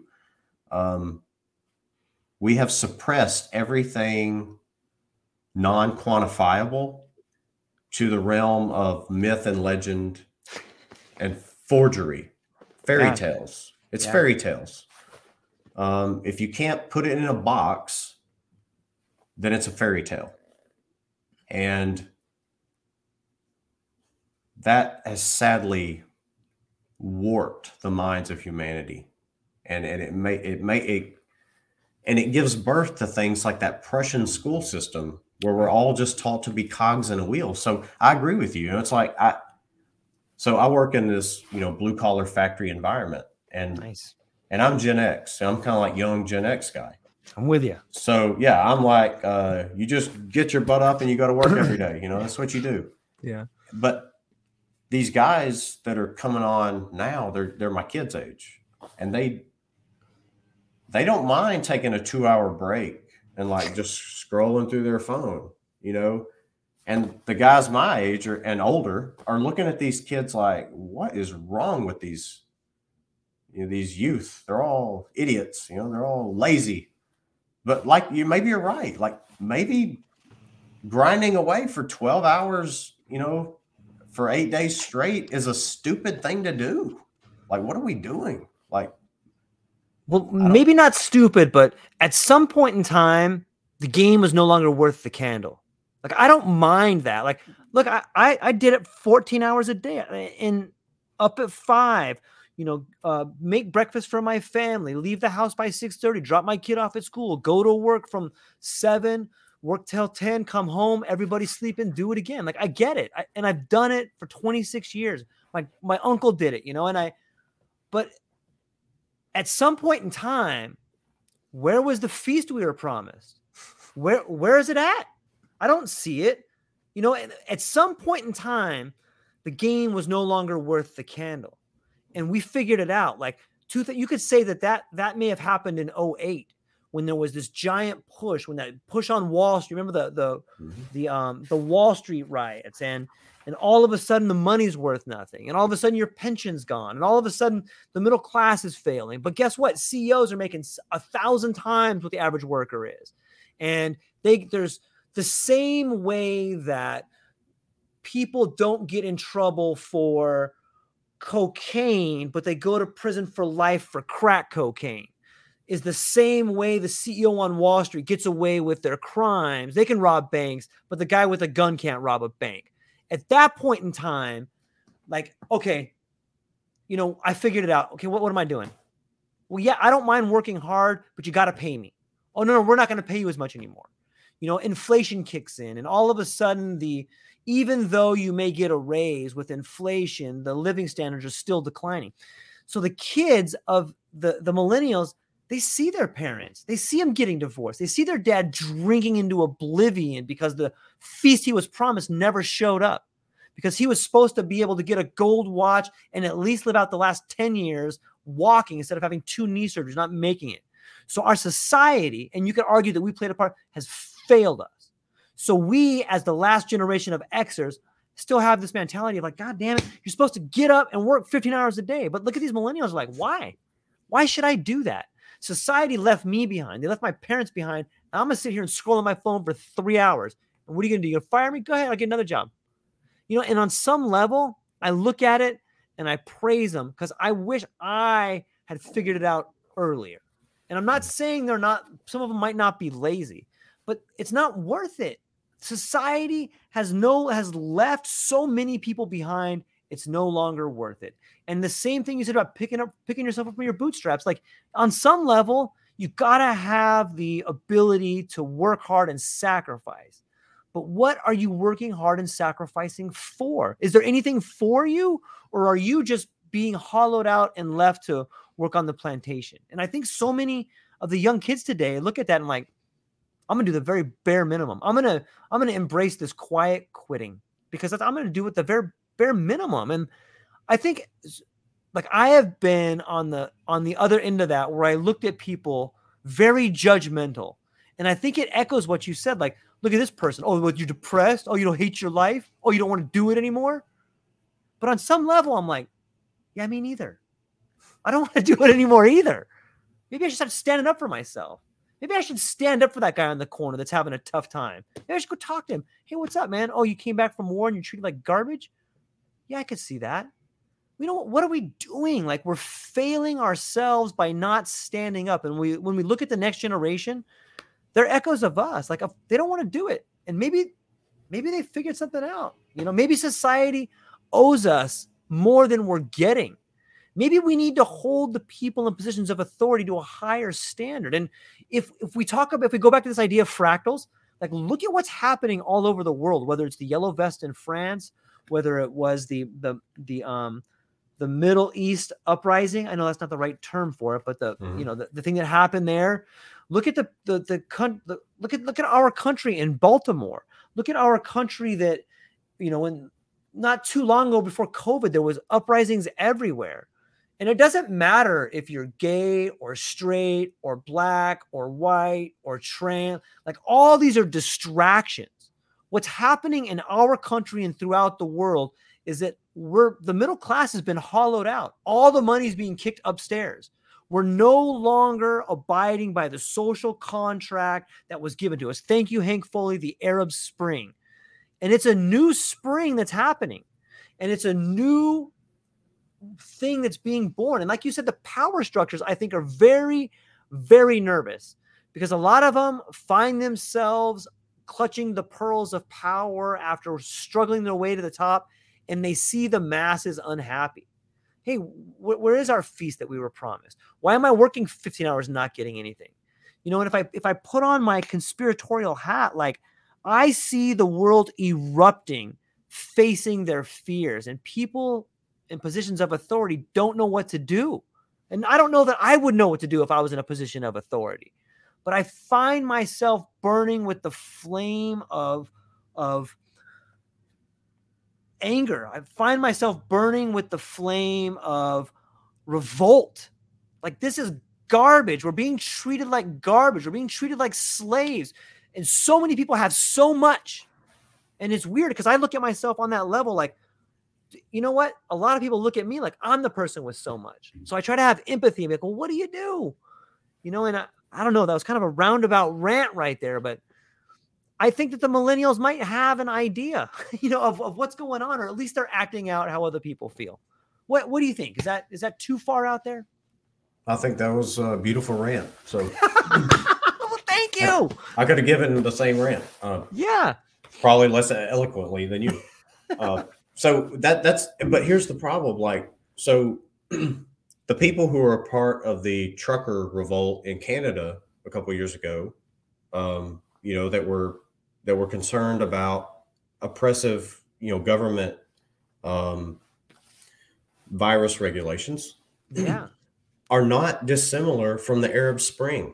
Not at all. They're the They're same. they're not dissimilar from college campuses in the 1960s and 70s. It's very easy to pit these groups against each other because they don't look like each other. They don't share a religion. They don't share economic, ethoses. They don't have the same color skin. They don't, dress the same. So you assume they're different. They're all reacting to negative power structures, and they don't have a healthy route to express their grievances. So it's like volcanoes. You get like these tectonic pressure, and it builds and builds and builds. And instead of finding healthy, creative ways to express our grievances and work on the challenges that we all share, instead, the power structure tries to put a cap on those things. And anytime you've resisted the necessity of dealing with a problem in your life, you realize that problem usually only festers and becomes worse. And so that's what we experience every time these things happen. And so the power structure pits the people in the experience against one another in order to diffuse blame from itself. And so the problem never gets dealt with because eventually one of those two facets of the war fails or loses, but the power structure remains in place. And I don't personally do not have an answer to this perpetual problem, other than that we don't share a common ethos and we don't have a common method for airing our grievances and coming to cohesive conclusions that are in everyone's best interest. So, but part of that, I don't know, George, I don't know if we can escape it. Part of it's the cycle of life. I mean, it's almost like saying, like, how do we stop death? Because if you stop death, you stop life. It's a from 1,000 miles away, it's a beautiful cycle, but when you're down on the ground, you see the subtle pain and suffering, so I try hard to maintain both a view from the ground, but also this cosmic view. And sometimes there's a tension there that I can't reconcile as just an average guy. Yeah, it's well said. And I do too. I find myself oscillating between the passions of wanting to embrace the fire and the destructive nature that is being a human, and the other part about building boundaries around it to harness it and use that power to create something beautiful, and that's the duality of life. And in some ways it speaks to why I love the psychedelic experience, because it allows you to feel the non-duality. And maybe that's the ability to learn. And maybe that's what's beautiful about being a human being, is that we get to experience this. And at a certain age in your life, you are given that maybe the scales are somewhat pulled from your eyes, and you get to see that, look, it's beyond good and evil. It just is, and maybe that's what's so heartwarming and embracing and fearful and beautiful about the psychedelic experience, is that you get to understand it. Maybe that's the gift, is seeing it all for what it is and realizing that you're playing a part in it. Like, that's pretty magnificent to understand that not only can you play a part in it, but you can choose how big of a part you want to begin playing. Would you like to play a bigger role? Hey, would you I can give you a nice, I think it was Pink Floyd who said, will you trade a walk-on part in the war for a lead role in the cage? You know what I mean? Like, it's on some level, that's the beauty of God, the gift of faith, and the magic of tragedy is that you can choose to play all of those parts. And I love to embrace it. I love conversations like this. And I love having the privilege of getting to use my language and my time to experience it, man. And I hope other people will choose to embrace it and read and learn, but more than read and learn, continue with their lived experience and leave their mark on the world around them, right? Like we're really, really thankful. I have so much gratitude for being able to have this much passion. Yeah. I feel like we need to turn a corner. We went dark there a little bit, you know. So. We have to, man. We got to go dark sometimes. But yeah, it's man, to be able to participate in this crazy cacophony of love and madness and insanity, it's a gift. Like, it's a gift, and I value it. You know, it's like, I think what you're doing and what I'm doing, having these conversations with people, that's how we play our part. I don't know what else to do. You know, the more we share each other's experiences, the more we understand each other. Mm-hmm. Like, maybe the less we'll fight with each other. Maybe the less we'll be willing to kill each other. Yeah. Over subtle, very subtle differences, oftentimes. You know? Yeah. And I'm finding, I started to say nothing but love since I've started this. I have found a little bit other than love, but oftentimes it's like I find people like you, man, and so many of our mutual acquaintances. You know, it's funny. You know, I got on. I'm so glad I got on LinkedIn, and I resisted it forever because I thought, first of all, I'm kind of a blue collar guy. You know, I'm not like a corporate job hopper, and that's kind of what it seemed like to me. I just thought this is a place for people who are, you know, trying to level up their career and go up the corporate ladder. And this is how they find connections. And that's cool and all, but that wasn't my shtick. And so I thought, you know, I probably need to get on there just so I can make some connections and find some like-minded people.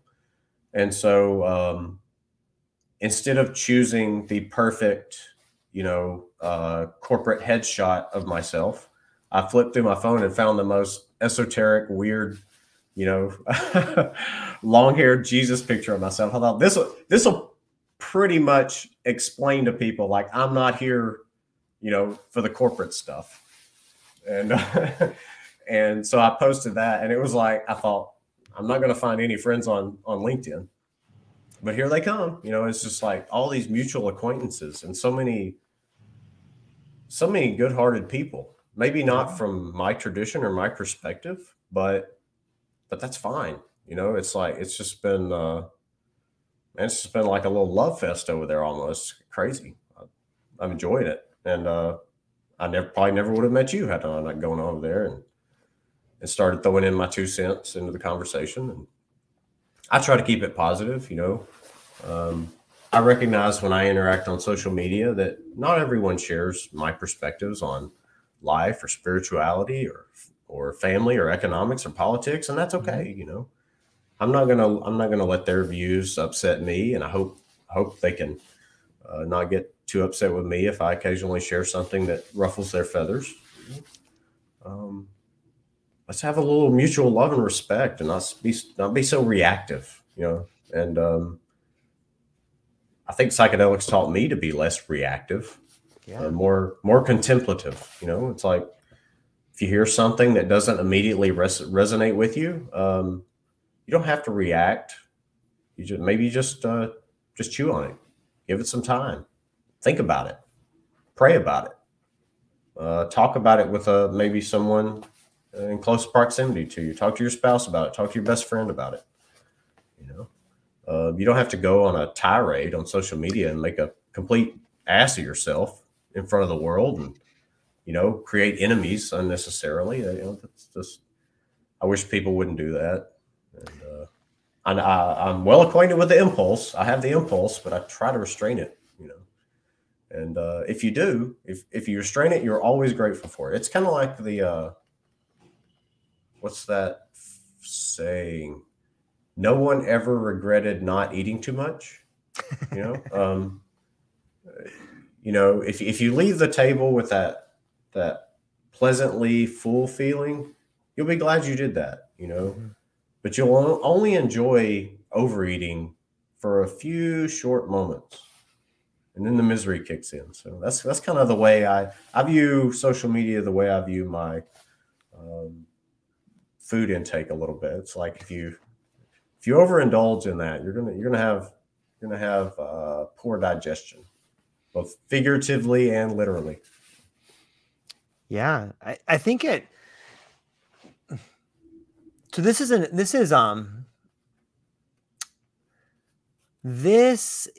interesting fork in the road that I have seen happening in my evolution of consumption of media.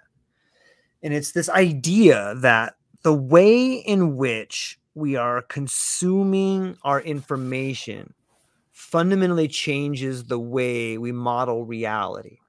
And there's this book I always quote. I've been doing it a lot lately, and it's Marshall McLuhan's The Gutenberg Galaxy. And in that book, he speaks a lot about the way in which typographical print has changed our worldview. When you think about the idea of printed books, it wasn't that long ago that this was entered into our world. And when you think about the phonetic alphabet, you see a letter, and then letters make up words, and then words make up sentences. Sentences make up paragraphs. Paragraphs make up pages. Pages make up books. Books make up volumes. And so if you begin to understand this linear way in which we use our language, how can that not perpetuate a linear way of thinking? So all of a sudden we are looking down this road where we just see ourselves as a letter, in a word, in a sentence, and it becomes very predictable and very unimaginative. And it leads to, revolutionary ideas like productivity, just all these silly things that I guess help us move forward, but are really, really boring, and they minimize the human condition, and they lead to ideas like employee numbers and things like that. And so I think where we're moving to now, and I think psychedelics and spirituality are going to play a fantastic role in that's happening right now. As you and I are talking, we are seeing an explosion of creativity explode onto the scene. And that's done by the same way I can move my hands and use my words and talk to you on a different part of the planet. People are engaging in this. Hank's in the comments, and he's commenting, and he's watching me use my hands, my words, my facial expressions, and he's seeing you react in a certain way. So we're almost seeing a different dimension of communicatability, if that's a word.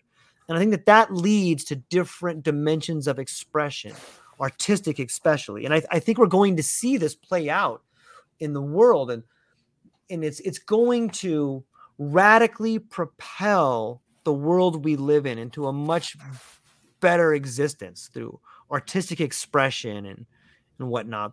What do you think is the future for, or do you see something similar that I'm talking about about the future of, or the intersection of faith, psychedelics, and artistic expression? Do you see that playing a role in the future going forward? I do, but I'm cautiously optimistic. Okay, good.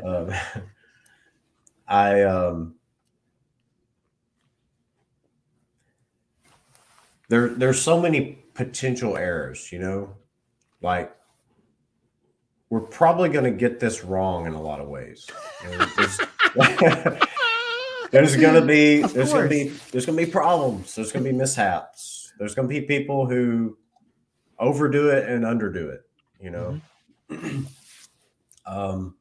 and we're seeing that right now. People are incorporating psychedelics, in my opinion, they're hanging too much on it. Mhm. And then we have people who are resistant and view it through only a negative lens. And I think it's somewhere in the middle. And the middle between, I wish I could quote C.S. Lewis directly, but I can't now. He said something to the effect of, the middle between two extremes does not always mean you're right. Just oftentimes people like to describe themselves as a centrist, as though that makes them correct in some way. Maybe not. I mean, like if for example, last night I come home and my daughter's not here, but I expect her to be here. Turns out she had taken a ride with one of my older sons. I was prepared to go extreme. Had I need to, like, where is my daughter? I will find. I'll burn this town down looking for her. That's like that was like my mentality, and I don't know. I think that for me, that I felt like that was a healthy response. Like, I'm gonna take care of her, to the best of my ability. So sometimes life demands of us extremes. So sometimes when we're in this situation, I don't know. Maybe the extreme is the healthy response, or maybe the people who are trying to crush and quail this, maybe they're closer to the truth. I don't know. I don't think so, but maybe. I also, what I constantly tell people is, I reserve the right to be wrong. I'm navigating life the best I can with the best of intentions, but I may still get it wrong. So I have a healthy questioning of my own motives, intentions, desires, all of those things. And so I don't know. I do know that something about the modern world, in my opinion, deeply represses artistic expression. Yeah. So if you look throughout history, like the great works of art and poetry and theater and all these things, they weren't developed in this 2x4, boxy, ugly, I grew up in the 80s. I have a certain nostalgia for it. The 80s were gross, man. It was like everything was squares and cubes and right angles, and it was ugly. It was terrible. But that wasn't just like a manifestation of art in the absence of everything else. That art was the fruit of thought processes. So when we look at the beautiful works of art in history, like the Renaissance or the Middle Ages, like someone recently posted two pictures. It was two churches. One was this medieval cathedral, and one was like a Lutheran church from the 1970s in Sheboyganville or whatever. And the contrast was stark. Both of these things were the product of a living, thinking culture. One looked like a beautiful castle, and the other looked like something out of a communist gulag. So culture informs art, and culture is informed by the thoughts, beliefs, and experiences of the people that embody it. So beauty in art is born out of the individuals and the collection of individuals from which it springs. And so I think that psychedelics can definitely play a role in inspiring culture to become more spiritual and more artistic, because I think modern life and modern thinking abstracts us from the spiritual. It drives us far too into, and it's not that 2x4s and 1+1 and all these right angles are wrong. It's just that they're a part of a whole. But when we make the part, when we find one thing and we try to bend reality around that. Yes. Yeah. That's where we lose sight of, and we lose the inability to incorporate not only everything we see in nature, but people. You know, some people get repressed because their aptitude does not fit the times. Does that make sense? It does, but maybe you can unpack it a little bit more to maybe make it more palatable. I hope so. I'm not sure I can. I think you can. Okay. So if someone explained it to me this way, I was listening to a person who spent probably 20 to 30 years of their life in Africa as a missionary. They say time in the West is not the way time is experienced in Africa. And I asked them to unpack that a little bit. And they said, if someone tells you they'll see you tomorrow at noon, to us, that's very specific. You know, you and I made an arrangement to meet at a certain time. To us, that's not vague. But if you had sent out that message that you and I were going to meet at a certain time for a live program and XYZ, like everyone expected us to be there at that moment. You and I expected to see each other here at that moment. In another culture, that is a far more nebulous and relative construct. Like noon may mean 9 a.m. to 3 p.m., somewhere in that range. And I don't even know how I'm at a loss for a way to explain that, because I can't even think that way, because I've grown up in this, very structured Western framework. And it's not that it's wrong, it's just different. And I may need your help, because I don't know how. I'm at a loss for a way to even explain this. So maybe if we have a little back and forth, maybe we can come to some understanding of what I'm trying to get at. Even. Well, I love this idea of time and structure, because it really shows how we're drowning in abstraction, and how can anything really get done in this world of abstraction. And so I think that because it is so abstract, and because this idea of time is so nebulous, we have decided that we will live in a world of scientific measurement. Because let's not talk about the abstract. We can't control time. We can't control God. So let's just merge everything down to what we can measure, and we'll call that science. And that's all that matters. And you know what? You know what matters? Production matters. And you know what else matters? Is efficiency matters. Yeah, that's it. Efficiency and production. These are things we can measure. And so therefore they're real. And that's the society we'll use. And we'll build things in these squares, because, you know, it's much more efficient to transport these 2x4s than it is these other things, you know, even though like a circle is a much more, you know, that's the reason manholes are in circles, because you can dig a circle hole better than you can a square hole. You can move circles, you can roll them, you can put them on top of manhole covers. But somehow we just had to go with squares, because maybe that's a much more efficient particular type of thing to build in a factory. But yeah, I think that what we're getting to is this idea that we live in a world that's undescribable, and that language fails. And so the thing we reduce it to is consistency.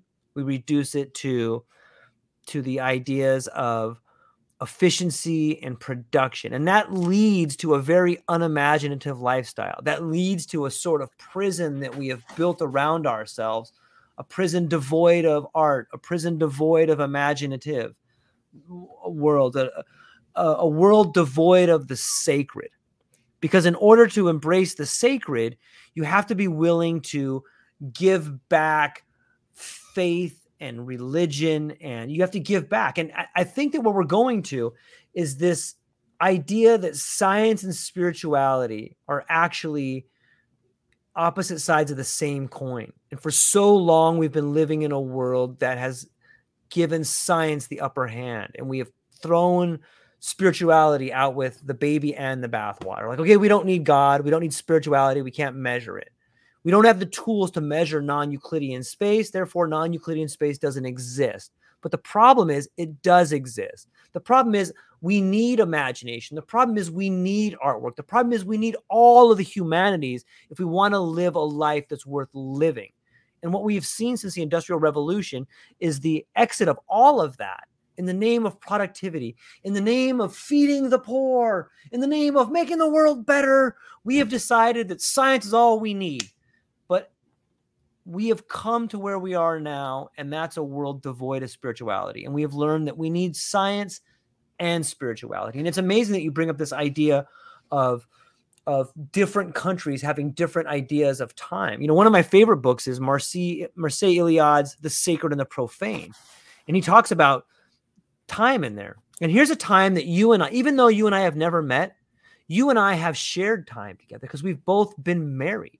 And that's a sacred time. And even though I wasn't at your wedding and you weren't at mine, we have engaged in the exact same time. We had a representative of a higher power be there to observe this matrimony, this union of love. And we've shared that time. And even though I don't know anything about your wedding, I know it was beautiful. I know you probably get goosebumps when you talk about it. I know that if you talk about it in front of your wife, you will see this wry smile show up on her face and yours, and your cheeks will probably get flushed, and your kids will probably be like, geez, I've heard this story a million times. I'm sick of hearing it. You know what I mean? Like, because I've shared that time with you. And so has my dad and his dad and my cousin and their cousins. Like, we have all shared this time together, even though it's not this. It's not a profane time. It's a sacred time. And we experience time different like that. So yeah, I guess that's my way of trying to bring together this idea that we need to refill the container of artistic expression with spirituality. What do you think? You did it. I knew you could do it. I knew you could do it. We did it together. Reduction. That's what I couldn't get to, George. Reduction. You encapsulated it. Like we think we're getting somewhere if we reduce everything to like a capsule that that we can count. And it's like that may be efficient to serve a purpose short term. Right. But it's hindering us from being who God put us here to be. We're bigger than that. Our experience is bigger than that. And I've never heard anyone describe shared experiences as a shared time, because we almost adamantly divorce those things from a shared time space. Because my experience from getting married was 24 years ago. My son's experience of getting married is a year from now. Mm-hmm. So he has a marriage planned. I had a marriage 24 years ago. There's no way I ever would have considered those things being unified in time. Yeah, they are. You might have broken my brain, George. Like it's gonna be a while before I can come to grips with that. Like, okay, well, let me drop it back into another fractal that'll help. Let's do it. Marry together. Okay, so the same way. Okay, imagine we have a rite of passage, like where. Okay, I'm going to tell you about this rite of passage, and then I'm going to tell you why. I'm going to tie it back to this, and I think I can do it without getting lost. So here we go. There's this rite of passage that happens in, I think it's Papua New Guinea, where there's this, at least I read about it somewhere. And there's this tribe, and the kids from 0 to 10, they are greeted throughout their youth and in the school and in the village by people wearing masks. Some of the people wearing masks have a very sad mask. Some of them have a very frightening mask. Some of them have an angry mask. Some of them have a happy mask. And throughout their years from 0 to 10, they are greeted throughout their schools and the village with all these people with masks. And the masks will come up and they will taunt the kids. If they're the angry mask, they'll shake them. And they will evoke the emotion that the mask wears. And the children are told these are the spirits that live among us. And so the children from 0 to 10, they become comfortable, fearful, sad when the spirits come up to them and they evoke that emotion that is the mask. But then something strange happens on their 11th birthday. On their 11th birthday, that night, the people wearing the masks, all the emotions, they break into the home of the child on their 11th birthday. And the parents are totally in on it. And the masks go in and they grab the child out of their room. And the child is, they're fearful because they kind of, they've been told this thing's going to happen. But when it comes time for them, the people wearing the mask grab the child and they take them out of the room. And of course, the mom and the dad make a great show of, no, don't take our kid, and it's a big theatrical thing. And then they take the kid at midnight and they take him out in the street and all the people in the masks, all the different emotions surround the kid. And the kid's huddled up crying. And the first person comes with their mask and they make the circle around him and the anger emotion comes up to the kid and the kid's crying in fear and the guy's, whoa, and he's shaking and then he takes the mask off and he shows the kid, hey, it's Uncle Johnny. And the kid's like, whoa. And then the Uncle Johnny takes the mask and he puts it on the kid. And then every other mask does that. And it's someone they love. And the kid sees that. But then every person takes that mask and they put it on the kid. And the kid learns, hey, you're the spirits, your anger, your sadness, you are, anger, happiness. You're all these things. So when you see them out in the world, those are people wearing masks, but you too are all those people. And the child learns this integrative way to understand emotions and masks. Now, how do I tie that back into sacred time and all of us sharing time? Well, the child becomes the person who's in the circle that becomes so the first stage is you're the child and you're not aware of anything except the spirits coming to you and tricking you and shaking you from 0 to 1. You remember that time. Then you remember the time of being in the circle and being the initiate where your grandpa comes to you and your uncle comes to you and you learn the secret. And then later in life, you become Uncle Johnny with the mask doing it to your nephew. Okay, so on some level, you share all those memories, you share all those times with everybody. The same way you and I shared our marriage, the same way that you and your son will share that moment. And this is what rites of passage do. They allow us to not only participate in the experience, they allow us to view the experience from a juvenile stage, the initiate, and the elder. And that's what we're missing. That's what I mean by shared sacred time. Lived experience is shared sacred time. And it blows away the Julian calendar. It's gone are the hours, gone are the atomical clocks, and back is this existence that we are one having different experiences in different times, although shared experience. Did that work a little better? That was my chance to try to bring it together. That's amazing. That's beautiful. I've never see. I'm constantly interfacing with the ways that these thought constructs have captured my own thinking, and prevented me from being able to see a bigger, more beautiful world. We all live in these constructs, and they're helpful because they give us a framing by which to navigate life's challenges. They're helpful.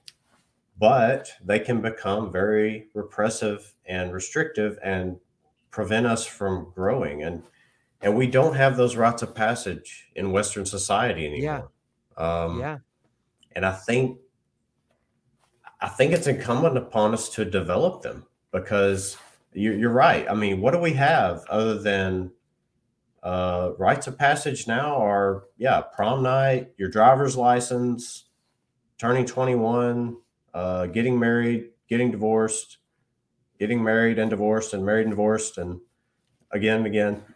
Those are our rites of passage, and it's like it's crumbling the base structure of our society. And I don't believe Western society has everything right, but I think it had a lot of things right. Yeah. There was a lot of healthy structure there, but somehow we've lost it through reductionism, materialism, and efficiency. We lost. And George, I know you can see this in your own lifetime, just like me. When I was a child, George, when I was 10 years old, I would sit on the back porch in the summertime and shuck peas with my grandma. No one does that anymore. No one. Like, maybe in a third world country, you do that. But I'm talking about like 1985. We'd sit on the back porch and we'd shuck peas and we'd listen to the radio. Like, we'd listen to Elvis or something. I don't know. People don't do that anymore. I'm not saying that was a noble thing that everyone needs to do. I'm just like, we're detached. We're detached from reality because of our attachment to time and efficiency. The fact that someone, it's almost taken for granted that if you tell someone this is faster, that means better. I mean, right? Like if someone said, "Oh, you can do your laundry in half the time," you would think? Oh, well, that's good. Maybe not. Yeah. I mean, maybe with that, maybe it doesn't get clean. Yeah. Oh, yeah. Exactly. I can do it in a minute. Doesn't mean it's clean. Exactly. And so it takes sometimes. Everything is a trade-off, and I do often tell my kids this. I was like, you can do that at the expense of this. Now make a choice. And they're like, because they wanted it to be a very like bifurcated, easy decision, but it's not. When you put it in that context, it's not, because you can say you can have a career that surpasses all of your peers at the expense of having a family. It's like, wow, can I have both? Not really. I mean, you really can't. It's trade-offs. Nope. So what trade-offs are you comfortable with? And I think maybe if we frame things that way, maybe we'd make more wholesome decisions. Because the big lie out there is that you can have it all. As long as you stay up to date with technology and everything you have is uber efficient, and then you can have it all. But you're having, quote, it all at the expense of something. And that something may just be peace of mind. It may just be the ability to relax. It may be the ability to have enough freedom and enough lack of constraint on your chest to take a deep breath and enjoy a quiet moment. So often I find myself just jumping from one task to the next. And at the end of the day, I filed all the benchmarks of being productive. But at 10 p.m., I certainly don't feel very productive. I feel like I went through a gauntlet of self-imposed misery. And I don't know if anybody else benefited from it. So often when I consciously take the time to say, when I have a rare day off, I do this intentionally. And I have to tell, Mr. Reductionist efficiency to step out of the room, and I make a French press of coffee. I pour up a cup, I sit down, I do some reading, because that's the only time I ever give myself the opportunity to read. And it's like, what's so silly is the struggle of feeling guilty about that. Why would you feel guilty about taking a few quiet moments to read? That seems like one of the most valuable things a human could do with their life to me. But at the same time, I feel like I'm not accomplishing something. I don't know what that I'm supposed to be accomplishing. So I think we have to give ourselves the liberty of imagination, the liberty to examine our preconceived notions and re-examine some of the traditions that have been handed down to us, whether they be positive or negative. Let's explore everything that God gave us here to explore and understand. Let's not do that foolishly. Let's do that with wisdom, discernment, love, and joy. Let's have fun doing it. Let's not be caught up in our own egos and worried about what the neighbor's going to say. I don't know. I probably sound like a hippie now. We're just not good. I love hippies. Maybe it is good. I don't know. Yeah. But, there's a great book called The Fourth Turning. And in that book, I find myself drawn to the chapter of Generation Xers because it speaks to what you and I are doing. And it talks about being a bridge between the greatest generation, the boomer generation, and the millennials. And like, if you just step back for a minute and think about what you just said about shucking peas with your grandma, it's like, not only does nobody do that anymore, no one really knows how to do it. And no one knows the joy it felt to sit there and just relax and watch what they're doing and ask questions and feel the comfort that is the warm embrace of the felt presence of the other, just sitting there and relaxing, But the tragedy is, perhaps if you and I don't relay these messages, then that dies. Maybe the job of the Xer, and according to this book, the Fourth Turning, is that like we're the bridge. Like we're the bridge to tell the boomers, like, hey, they're not dumb young slackers. They got dished a raw deal. And how dare you talk to them like that? It's not what they're doing. Like, you know how many advantages your older generation parents gave you? You lived off your parents, man. Mr. Me generation boomers. Don't you talk about them like that. Those are us. And you know what? I'm not going to let them talk about you that way either. But like, that's our job, is to tell the boomers, like, these millennials, they're not slackers. They don't have anything. You guys took everything on some level. And what, should they just sit there and work for 60 hours a week and get paid nothing, and they can't afford a house because the average house is $1 million? Yeah, give them some credit, man. Like, they're not. And to the millennials, we tell them, like, look, I know, but they actually have some good ideas. Some of the structure we need. You gotta have a work ethic, you knucklehead. Mm-hmm. Like it's both. And we are the bridge that has seen both worlds. We're the last generation of feral kids in a way, and like, it's up to us. Like, in a weird sort of way, Clint, we are becoming the fire keepers. You know what I mean? Like, there's not that many Xers, really. Like, when you look at the grand scheme of the two different generations, like, we're a small band of wisdom keepers in a way. And like, we are radically becoming the people holding all the wisdom, what, by hook or by crook, whether you want to or not. That memory you have of shucking peas is a golden gem that I hope you pull out and polish sometimes and show people, because if it dies with you, it may die, and it's up to us as this generation of people. And isn't it interesting that both of us have found ourselves trying to reach the largest audience possible?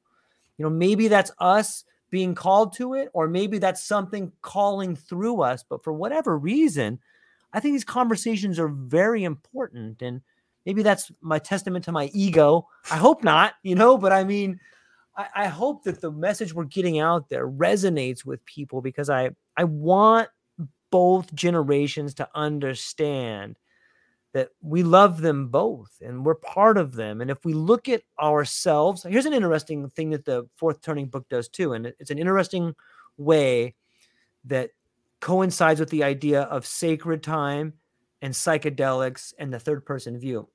What if the human being on Earth, like what if humanity is one sort of human being, and you can see the boomers, like so many boomers are knocking on death's door. Maybe so much of this stress and anxiety and, wow, we're going to war, we're all going to die, we're going to be a nuclear war. How much of this anxiety that we are collectively experiencing is the unrealized dreams of a generation about to die? When you start looking at it, like, wow, there's a lot of boomers that are in their 80s that hold seats of power. No wonder the world is going through such turmoil. Like, these people are knocking on death's door. They don't know how to handle it. They're in desperate need of a psychedelic experience. And on the other end of the spectrum are these kids that, like, these people are freaking crazy. What are they talking about? Like, why do you have to have fossil fuels? Don't you care about the planet at all? You know what I mean? Like, and if you just look at it from that spectrum, be like, wow, you can gradually see the death and the rebirth happening. Like, a large part of us is dying quickly.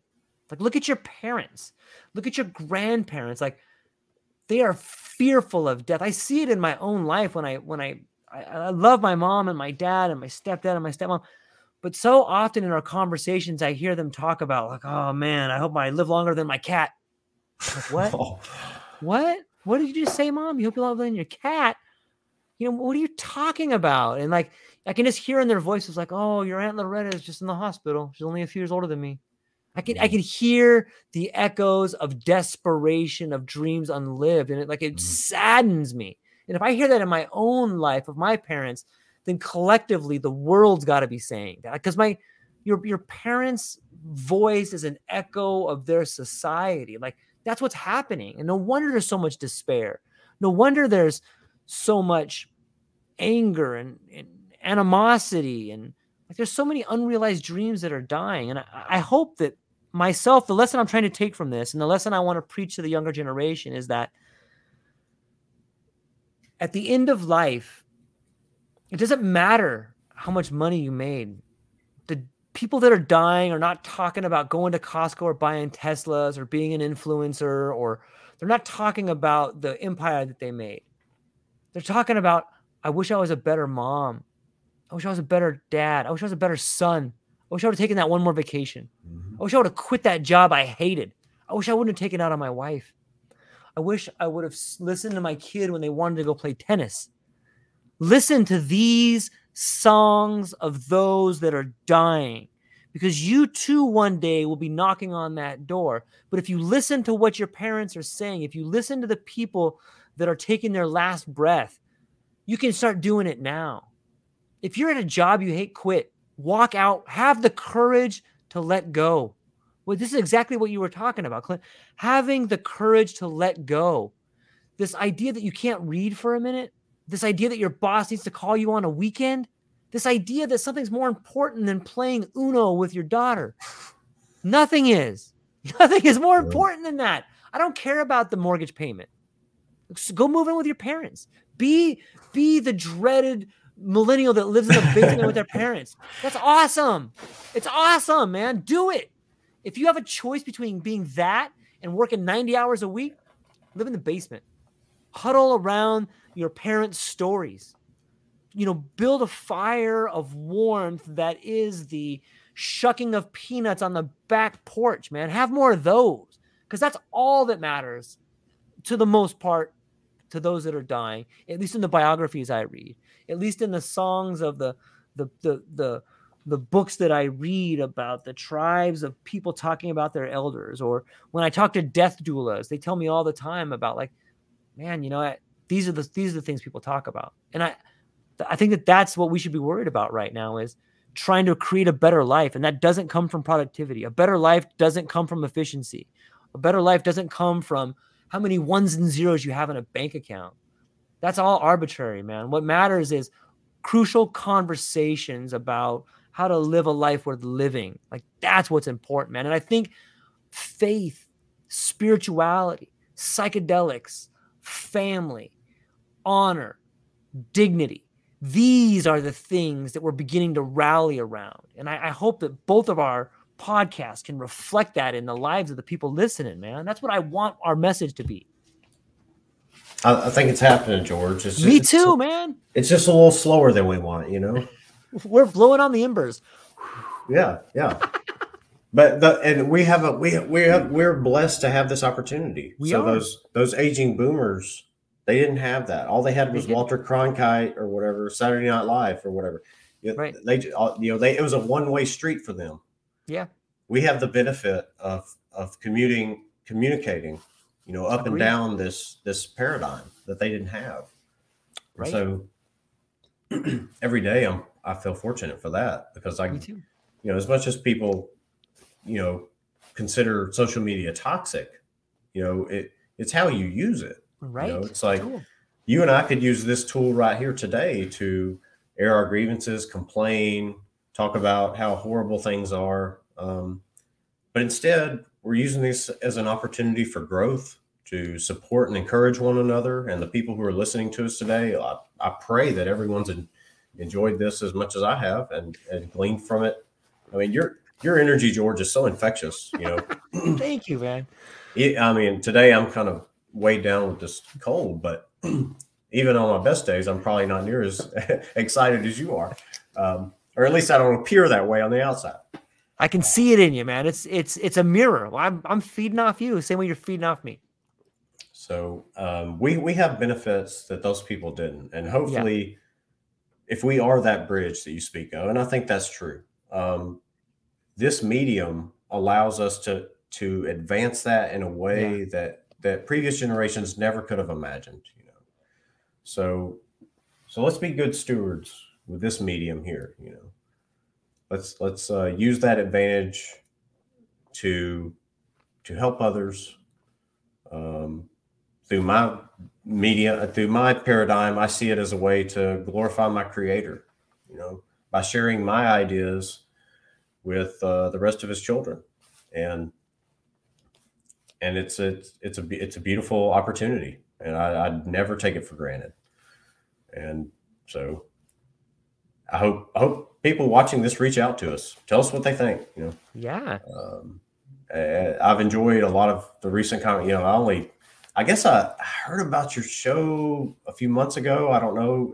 I've been so bombarded like every day now. It's like drinking from a fire hose, Yeah. And so I hear names, I hear podcasts, I lose track of them. I rediscover them later and forgot that I even discovered them in the past.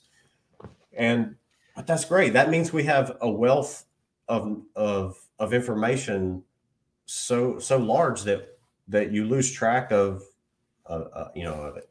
So as long as we don't take that for granted, right. I think it's a beautiful thing, and I think society will benefit from it. I think the church will benefit from it. Yeah. And that's my goal. That's where I'm coming from. I love it. Any other trains of thought? Any other ideas? Anything that I failed to clarify or mention? Or I don't think there's any sort of failure to clarify or ever mention. I love having the opportunity to explore new ideas, and I really think that we are going to see a new dimension of faith, a new dimension of spirituality emerge in a way that we had never imagined before. A more pure form of love, I think, is upon us, and it's really, I feel really thankful to bear witness to what's about to happen. Like in some ways, I look back on my life and think to myself, I've been being prepared for this my whole life, And I think that's just not my story. That's your story. And that's anybody who's willing to step outside themselves for a moment and look at their life and the trials and tribulations. I hope you see it as a series of preparations that have gotten to you to where you are right now. I think we are currently, as of right now, and we are in a time of accelerated change. And just like our parents could never think about podcasting so too will we have no concept of the next dimension of media that is about to unfold faster and faster. And in doing so, it creates a bit of fear, but I hope people don't give into that fear, and they see that what's coming is a shift from scarcity to abundance. And that's what I mean. I'm so thankful to be here because that's what I see happening. And that's what I mean by this new dimension of spirituality, is that we're moving into this world of abundance. And it's frightful because we've been trained to see things that we don't understand as a threat, but they need not be a threat. So that's what I got, Clint. That's what I'm excited for, man. Well, I guess the reason I asked that question is because sometimes when I speak to people, it appears it's like I'm being vague about like the contrast or coupling of psychedelics and Christianity. I'm not intentionally being vague. It's just I don't have a prescriptive, format for it. I don't have something to sell you or tell you or preach to you. I'm not telling anyone to use psychedelics. I'm not trying to compel anyone to go to church other than hopefully the evidence that it's made in my life. I feel like it's made me a healthier, better, more loving person. And to me, it's way higher than that. It's not about me, but I hope that what I'm conveying to people is that these two things don't have to be at odds with one another. If a Christian might benefit or might not from a psychedelic experience, a psychedelic experience might lead someone who does not have a spiritual connection or does not have a relationship with God to find that relationship. So I don't want to put too much, I don't want to say hope. Psychedelics are a tool. We can use them the way we use other medicines or other tools. Mm-hmm. I think all too often Christians are afraid of psychedelics because they've seen negative things manifest in human history. But I don't believe those things were united to those particular substances. I think maybe those substances were just used in a context and in a way that was unhealthy, and that's why it manifested in an unhealthy way. So I think there's a lot of positive potential for psychedelics in mental health, in spiritual health, in preparing a person for death, in alleviating anxiety and fear. But that doesn't mean you should do them at a rave, at least not necessarily. Maybe that's where some people find them useful. That's certainly not, if I were to give prescriptives, that certainly wouldn't be one. But that's me. I don't know. I know that my experiences with mushrooms in my youth took me from a young man who believed in God in a very, in that box again. It was God was in a box. I knew God in a box on paper, but I never could have had a relationship with a God on a piece of paper. Not me. I had to have something grab me and wake me up to a more tangible experience with my creator. For some people, psychedelics might not do that, but for me, it certainly did.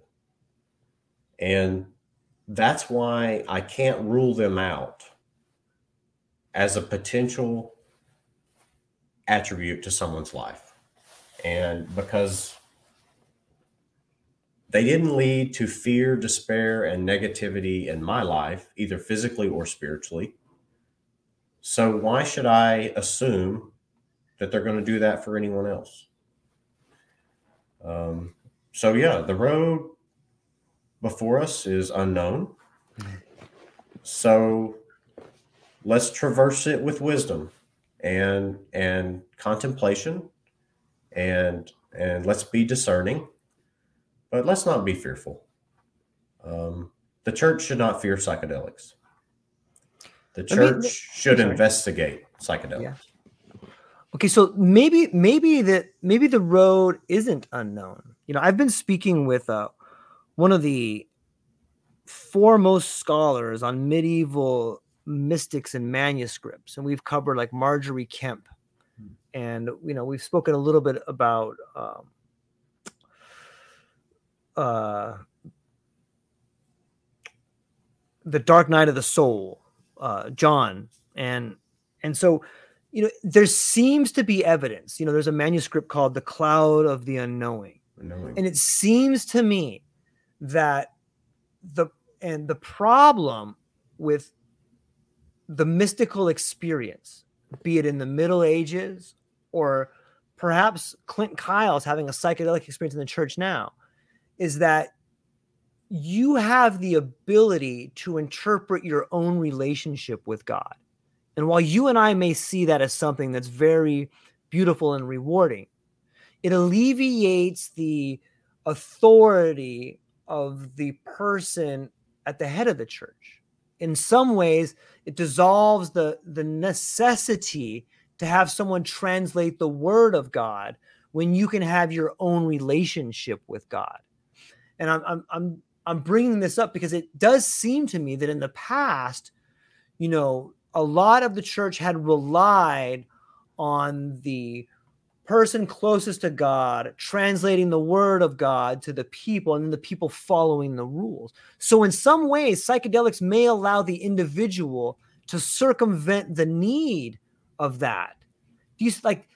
I could see that being something that would cause the church to kind of tighten up a little bit and maybe build walls around this. Like, hey, it's not that we don't want people to have their own relationship with God. It's just that we don't want them to get the wrong interpretation. And we actually have the right interpretation.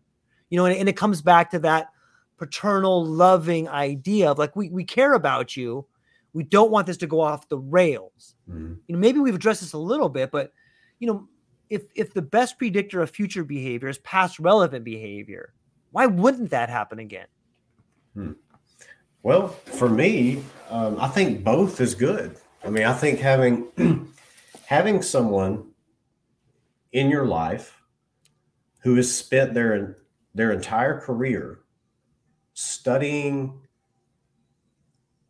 in an advanced way, mm-hmm. the very particular essences of your religious path, you can learn a lot from that person. I mean, more than you ever could on your own, in your own little enclave, studying your own religious path. Like,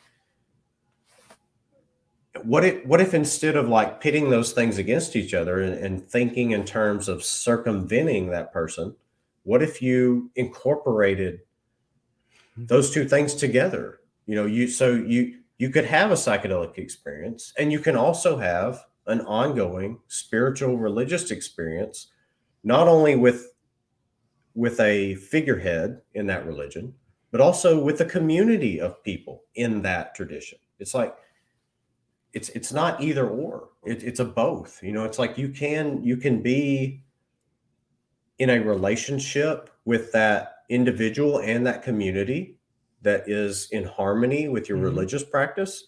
And you can also have a psychedelic experience, which actually augments and supports that. They need not be at odds with each other.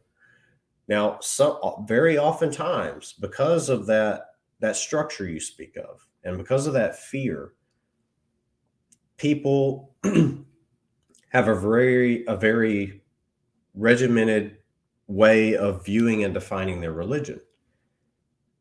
And oftentimes the psychedelic experience exposes the unseen negativities within that structure. And that causes a person to have a lack of faith in the structure, because they see, maybe they see the weaknesses in the structure now that they didn't see before, because they never looked behind the curtain. But the psychedelic experience very often doesn't give you the option of looking behind the curtain. It just takes that curtain and yanks it into the floor. And then you see the wizard back there, right? And he's just a dude like you. But he's got a big microphone and he's telling you, do what I say or I will judge you, and when you see that, if you don't have the mechanism and the love and the understanding to recognize that everyone's playing a role here, and that if you contextualize it properly, it can actually all be for your own good. And sometimes people are in very unhealthy religious communities. And so it may require you, and this is where the pain and the fear comes in, and that need to possibly change or step up, or in your position, you had to start speaking out. You can no longer live with yourself, in that tension. And so people will go through their life living this religious experience, never questioning it. But then they have the psychedelic experience.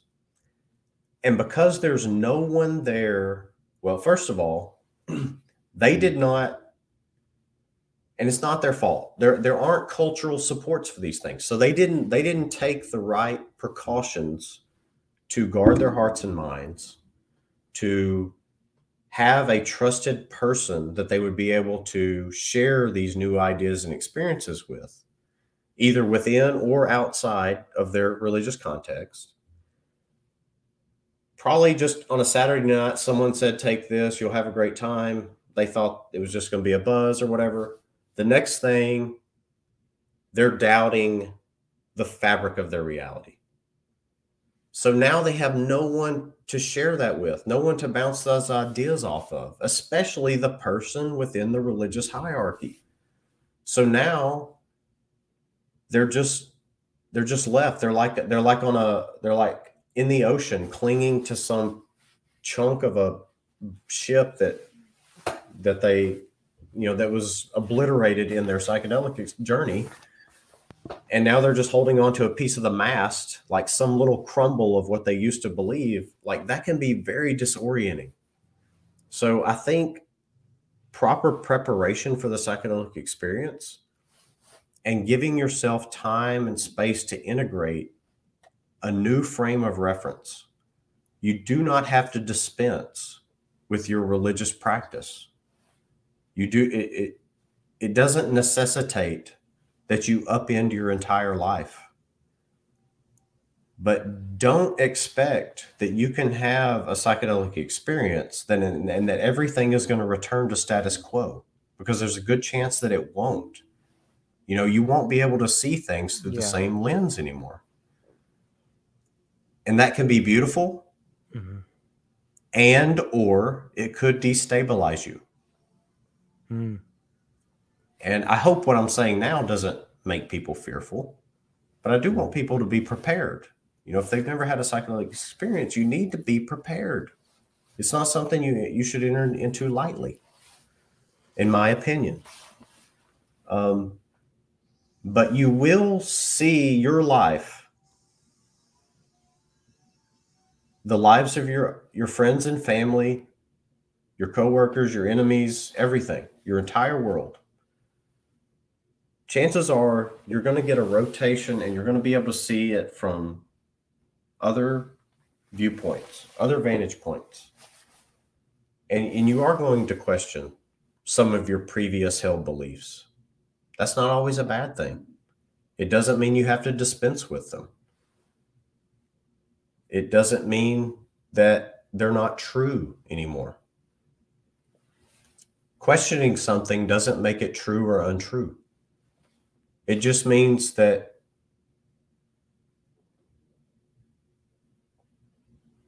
you've achieved a point spiritually or mentally where you have the capacity to entertain a new perspective.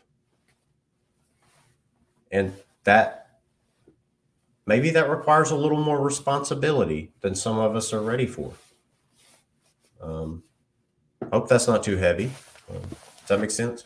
Wow, that's beautiful. It's really well said. And I first off, I love the way you actually rotated, because I think it's a great metaphor for seeing the world that way.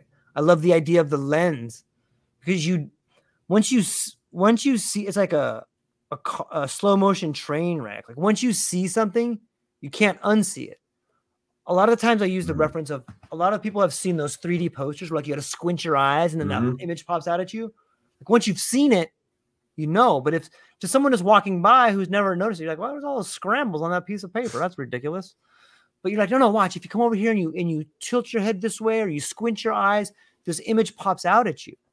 And what a great way to understand how we perceive the world. Like once you see something, you can't unsee it, you know. But that, you know, earlier in the conversation, you had said it's difficult for you to begin to imagine what it would be like to see the world through a lens at 40, because you've already seen through that lens at the age of 16.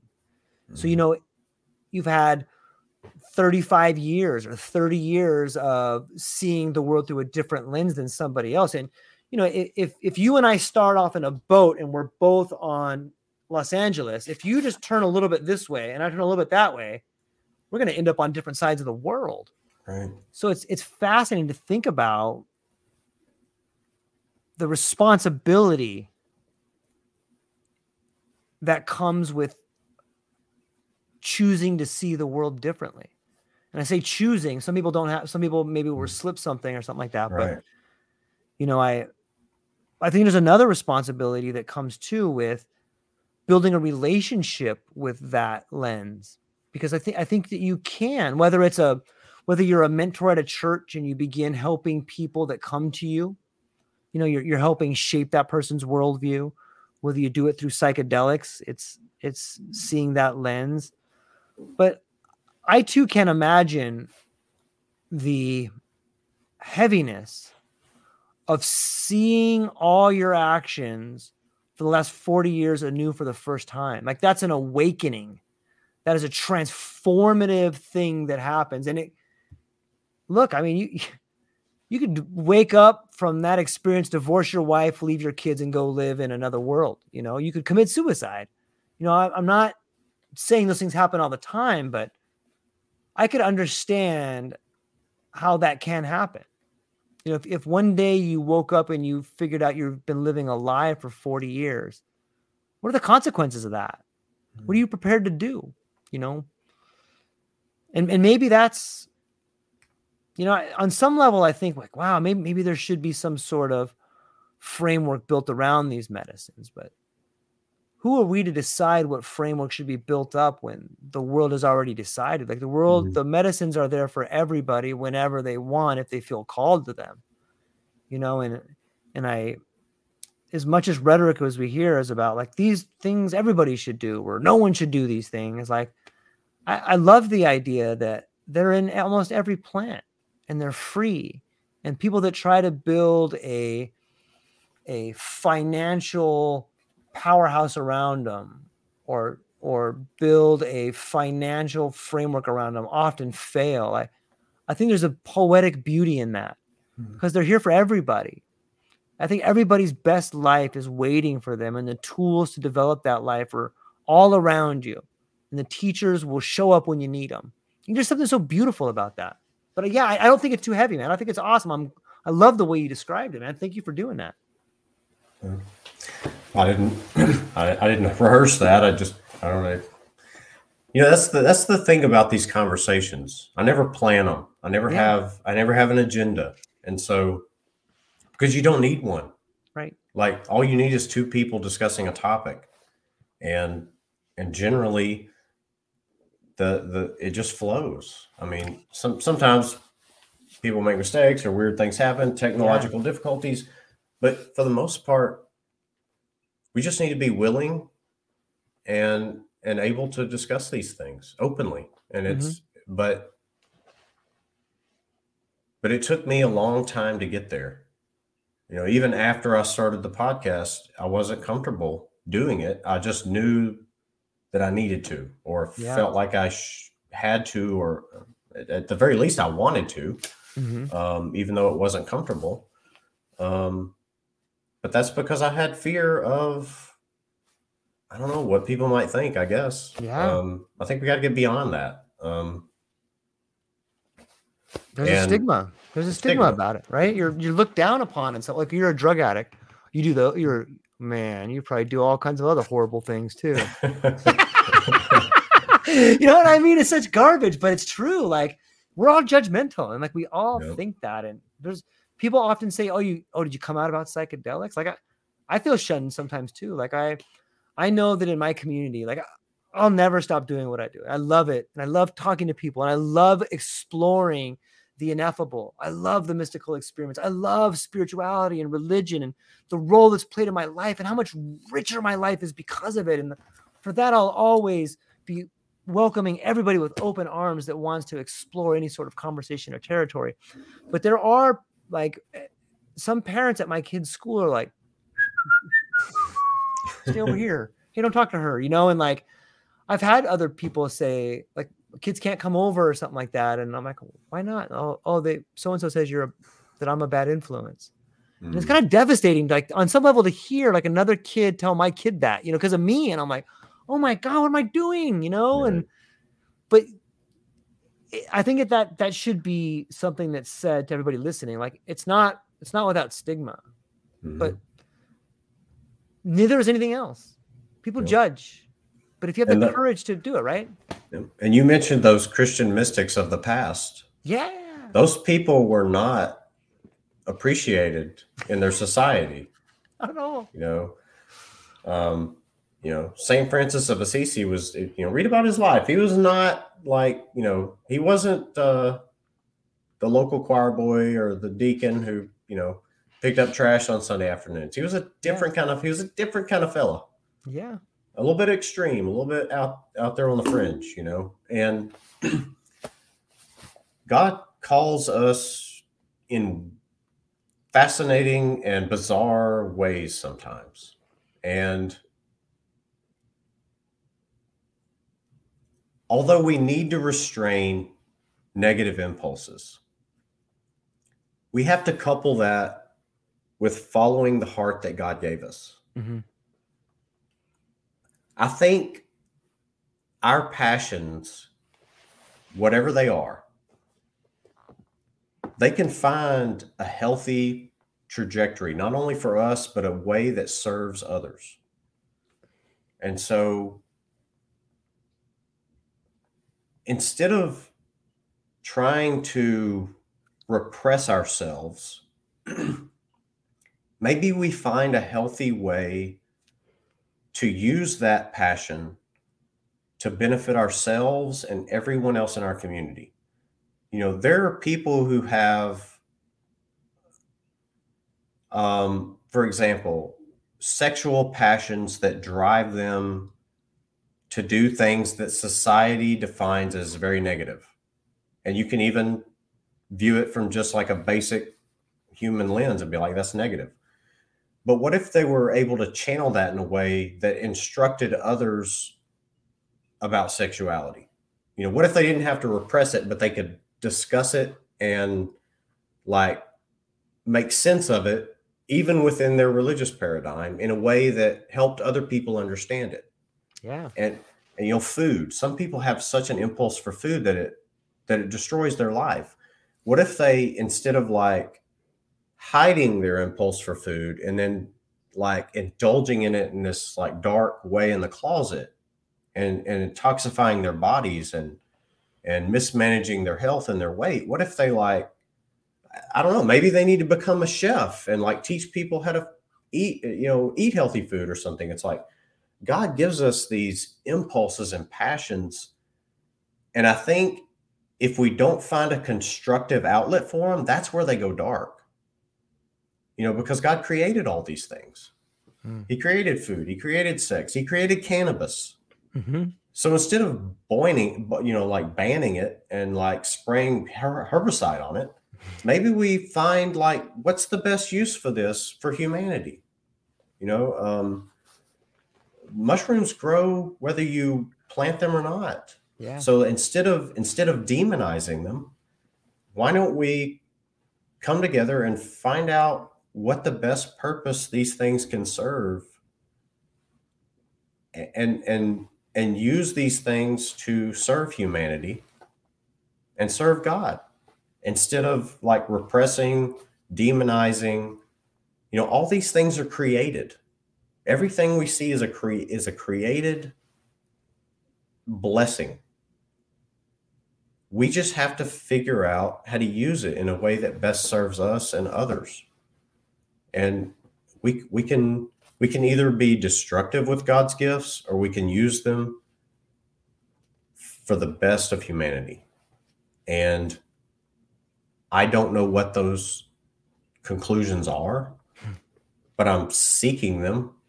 I'm seeking to discuss it with people like you, and all the we have all the resources.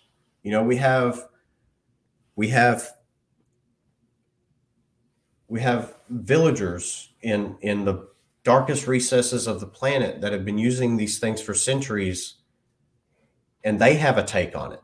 Mm-hmm. And then we have scientists who study the brain, and they have a take on it. Like let's collectively, get our hands and our minds around all this stuff and make sense of it. Let's compare it to our religious texts. What does it mean to live a sober life? Does that mean you never touch a substance? Or does that mean that we would incorporate substances into our lives in ways that make sense for the benefit of humanity and for the glory of God? I don't have an answer to any of those questions, but I'm searching. Yeah. I think it echoes back to the story that you spoke about when you got to see when you were a young man and you saw your friends drinking tequila and you realized, hey, these are some silly young kids. I think that story speaks to me and everybody now that, like, as humanity, we're still silly young kids. We don't thoroughly understand that everything here is part of us, whether it's tobacco or weed or mushrooms or violence or sex or food. Like, that's all part of us. Like, everything you see is you or a reflection thereof you. And if you can do that, like if you can begin to understand that, it'll change the way you move throughout the world. It'll change the language you use. It'll fundamentally transform your relationships, and you begin to understand that it's all us, you and I and God and books and mushrooms. Like, it's all us. Like, we're all part of it, and when we begin moving in unison like that, then we begin to move past the juvenile stage. And here's something that I can see happening. Like, when we were growing up, I would score some Maui Wowie, like a dime bag, and you would pay like $10 for it because it was a dime bag. I'm sure at some point in time it cost a dime. That's why it was called a dime bag. You know what I mean? But like, and it would be the name of the weed. Oh yeah, it's a Maui Wowie, man. But now you can see our relationship to cannabis change, because all of a sudden I can buy an edible and on the back, it'll show me the terps. It'll show me the THC content. And so it's no longer something that has a mystical name, even though it may.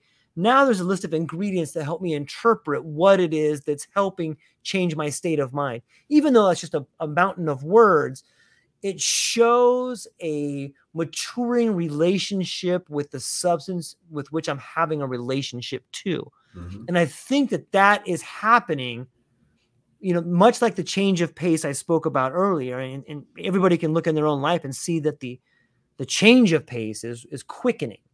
So too is our relationship with the environment around us. And, I wouldn't be surprised to see the framework of all our isms and ideologies fall away. And what is left is the burning of incense and the smudging of things on there. Like the true aspects of who we are going to remain the pillars on which we build a new foundation of spirituality. But man, I feel like this has been an incredible conversation, Clint. I really love talking to you, and I really am thankful and blessed that you would spend some time with me to help me understand the world around us and let me explore some of your ideas, man. I really appreciate it. Is there anything else we haven't covered that you want to dig into? Yeah, but we probably ought to find a healthy stopping point, because George, you and I could probably go on. We could probably have like a 7-week series where we just chattered on here endlessly. But okay, let's do it. Let's meet. Let's do a once a week or a once a month. We'll talk after the show, but let's set something up, because I feel like we're just scratching the surface here. And yeah, I do too. And I feel like every time I have a conversation with someone, it's scratching the surface. But yeah. So yeah, maybe we shouldn't view it as a once and done. And I try to do that. I try to make every conversation like, even if I never see that person again, I try to view it as this is the first of many conversations. Many cups of tea.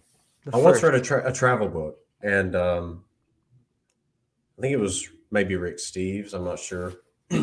He said, anytime you visit a location, travel as though you'll come again. You'll be there again.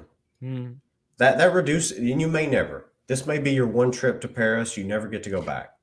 But if while you're in Paris, you experience it as though, I'll see that next time, you may have a little regret, but it would be better than having that trip where you were like on a 19-hour, I'm going to see it all and do it all kind of experience. So I try to have conversations that way. I love it. If you and I never talk again, I'll feel like the conversation we had was marvelous, and we both said what needed to be said, and hopefully everyone out there gleaned something from it. But yeah, maybe we'll set up something on a schedule. Let's talk about that. That might be a lot of fun.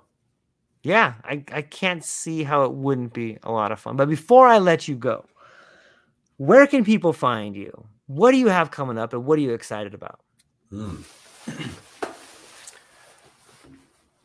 People can find me at the website, thepsychedelicchristianpodcast.com. It's probably easier on the eyes. It's a pretty basic, rudimentary website. I'm in no way a web designer.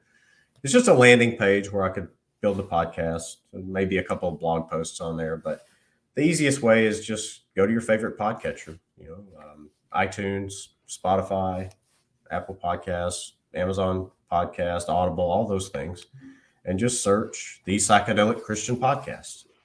And anyone who wants to reach out to me, they can do that on some of the social medias I'm on, like LinkedIn or Twitter. That's where I'm probably most active.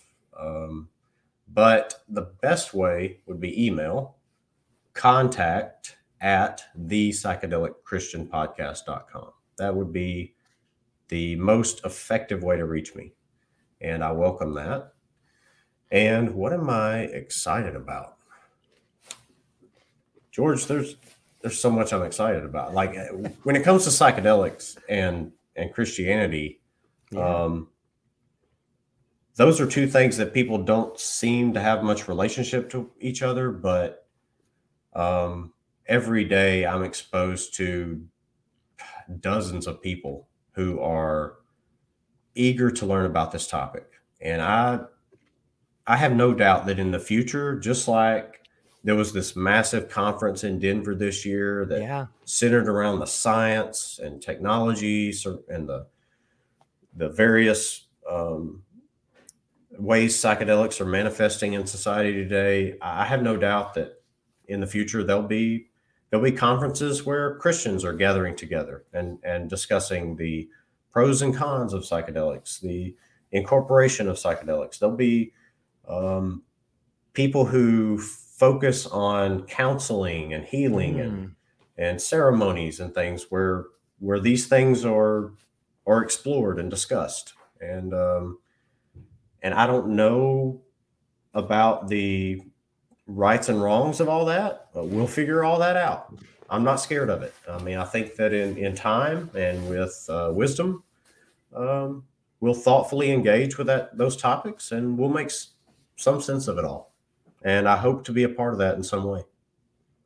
Well, they say the best way to predict the future is to create it. Maybe we could meet with our friend Ben Grinswig again with momentum, and start getting the ball rolling. I'm sure Hunt Priest. I'm sure he would be involved in it. And there's no doubt in my mind the incredible, wonderful Mr. Hank Foley would definitely want to be involved in something like that. So I think there's a lot of people that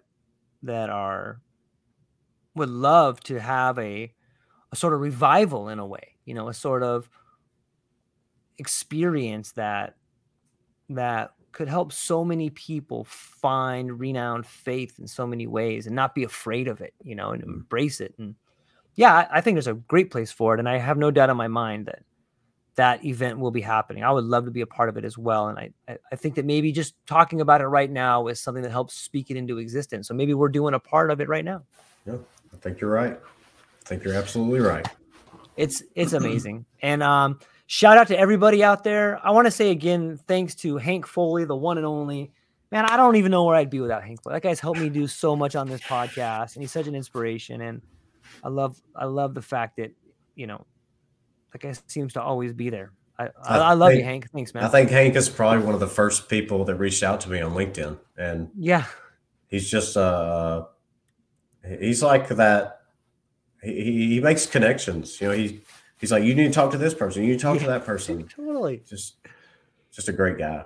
Great guy. Yeah.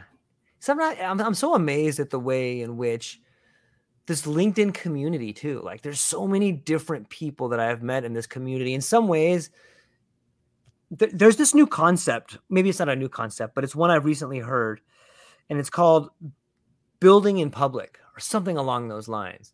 And it's about all these entrepreneurs that are beginning to build their business in the public forum. And I can't help but think all of us, in some way, what we're doing is we are kind of showing the next generation how to build something in public. And here's a paper trail of how we've done it. Here's the first one. Here's this thing. And in some ways, we're building a structure or a sequence that other people can follow and hopefully achieve the same amount of success, or hopefully far surpass anything that we're doing.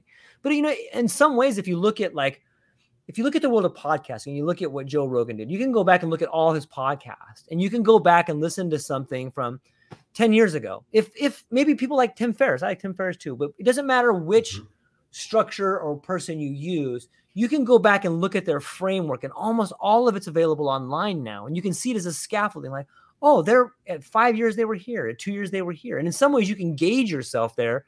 And if you're where they were, maybe it takes you, maybe it takes me 5 years to be where they were at 2. But if that's true, there's no reason why you can't follow that same trajectory, right? It's kind of inspiring to think about that way. Yeah. And this is still a new medium. It's hard to imagine that. And, if you look at statistics, the average podcast only has like 7 episodes or something. Yeah. And so it's still a niche that I think people can get into. At some point, cable television is going to go the way of the dodo bird, and and something's going to replace it. I think that's podcasting. I think that's YouTube. And think back of all the absurd, ridiculous, mindless programming that was on all those networks for all those years, and not all of that was great content, but some of it was, and the stuff that was good endures to this day. Yeah. So yeah, just if someone has some interest have to be psychedelics, doesn't have to be psychology or anything. I mean, just if you're interested in, I have a friend, just talked to her yesterday. Yeah. She has a podcast about food, and she discusses recipes with other Christian women, and they talk about how to make your home a hospitable place for people to come and feel God's love. I mean, that's amazing. Like, Yeah. if that's your thing, start a podcast, start a YouTube channel, start a product line. Yeah. And you don't have to be all caught up in the capitalist, mentality of it. If it pays your bills, that's awesome too.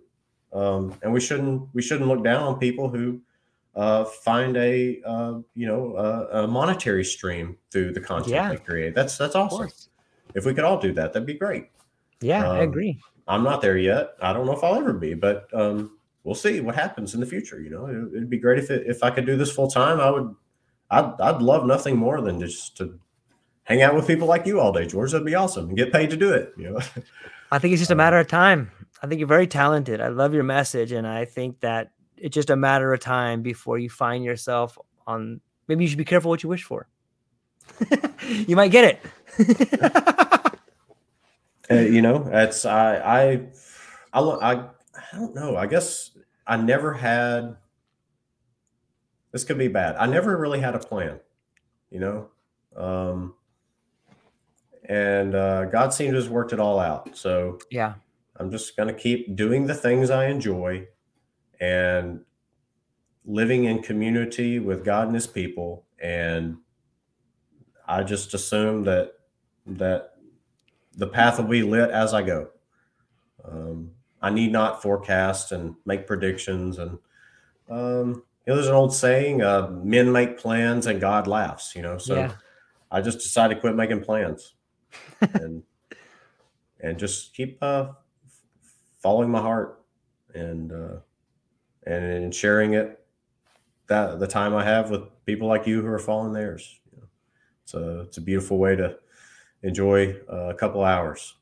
Yeah, it really is. And I hope everybody finds the courage to investigate and become the most authentic version of themselves. I think you'll be rewarded, and your relationships will bloom, and the world is conspiring to help you.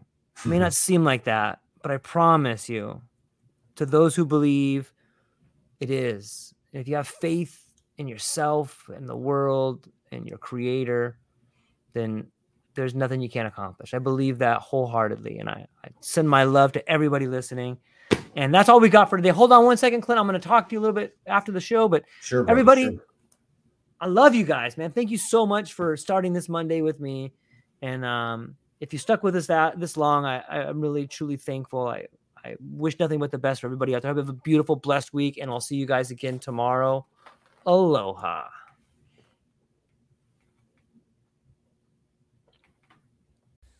Aloha, everyone. Thanks for taking a moment to hang out with me in the True Life Podcast. I truly appreciate it. If you're taking some time to listen to this, whether it's your first podcast with me or you've been with me the whole way, I truly want to say thank you from the bottom of my heart. Additionally, I would like to try to inspire everyone. The world is a crazy place, and if you listen to your heart and you take some chances, I really think the world will unfold in front of you in ways you can't imagine. I've been doing the podcast for about 5 years. Last year, I decided to take the plunge. Well, circumstances dictated that I took the plunge, and I did. I've begun working on the podcast full-time for almost a year now, and it's been so rewarding to me that I just want to try and inspire other people. If you have a dream, if you have a vision, follow the voice in your heart. Listen to the song on the wind and embrace the challenge. I think you're strong enough, you're smart enough, and you're good enough to make your dreams come true, but you have to believe in them. And I truly believe wholeheartedly that if you take a chance, a real chance on what is possible, then your dreams will unfold in front of you. Uncertainty can be a monster. It can be something that we run away from. But much like fear, if you stand in front of it, it's not that big of a problem. I know everyone listening to this has a dream and a vision, and I hope you all conquer it. And I want you to know it's possible. Take baby steps and move towards it, and you will get closer to it. Your relationships will be better. Your life will be better. And you know what? You deserve it. You're an amazing person. If you get a moment, go down to the show notes. If you can, support the show. Thank you so much for being here. Now let's get to it.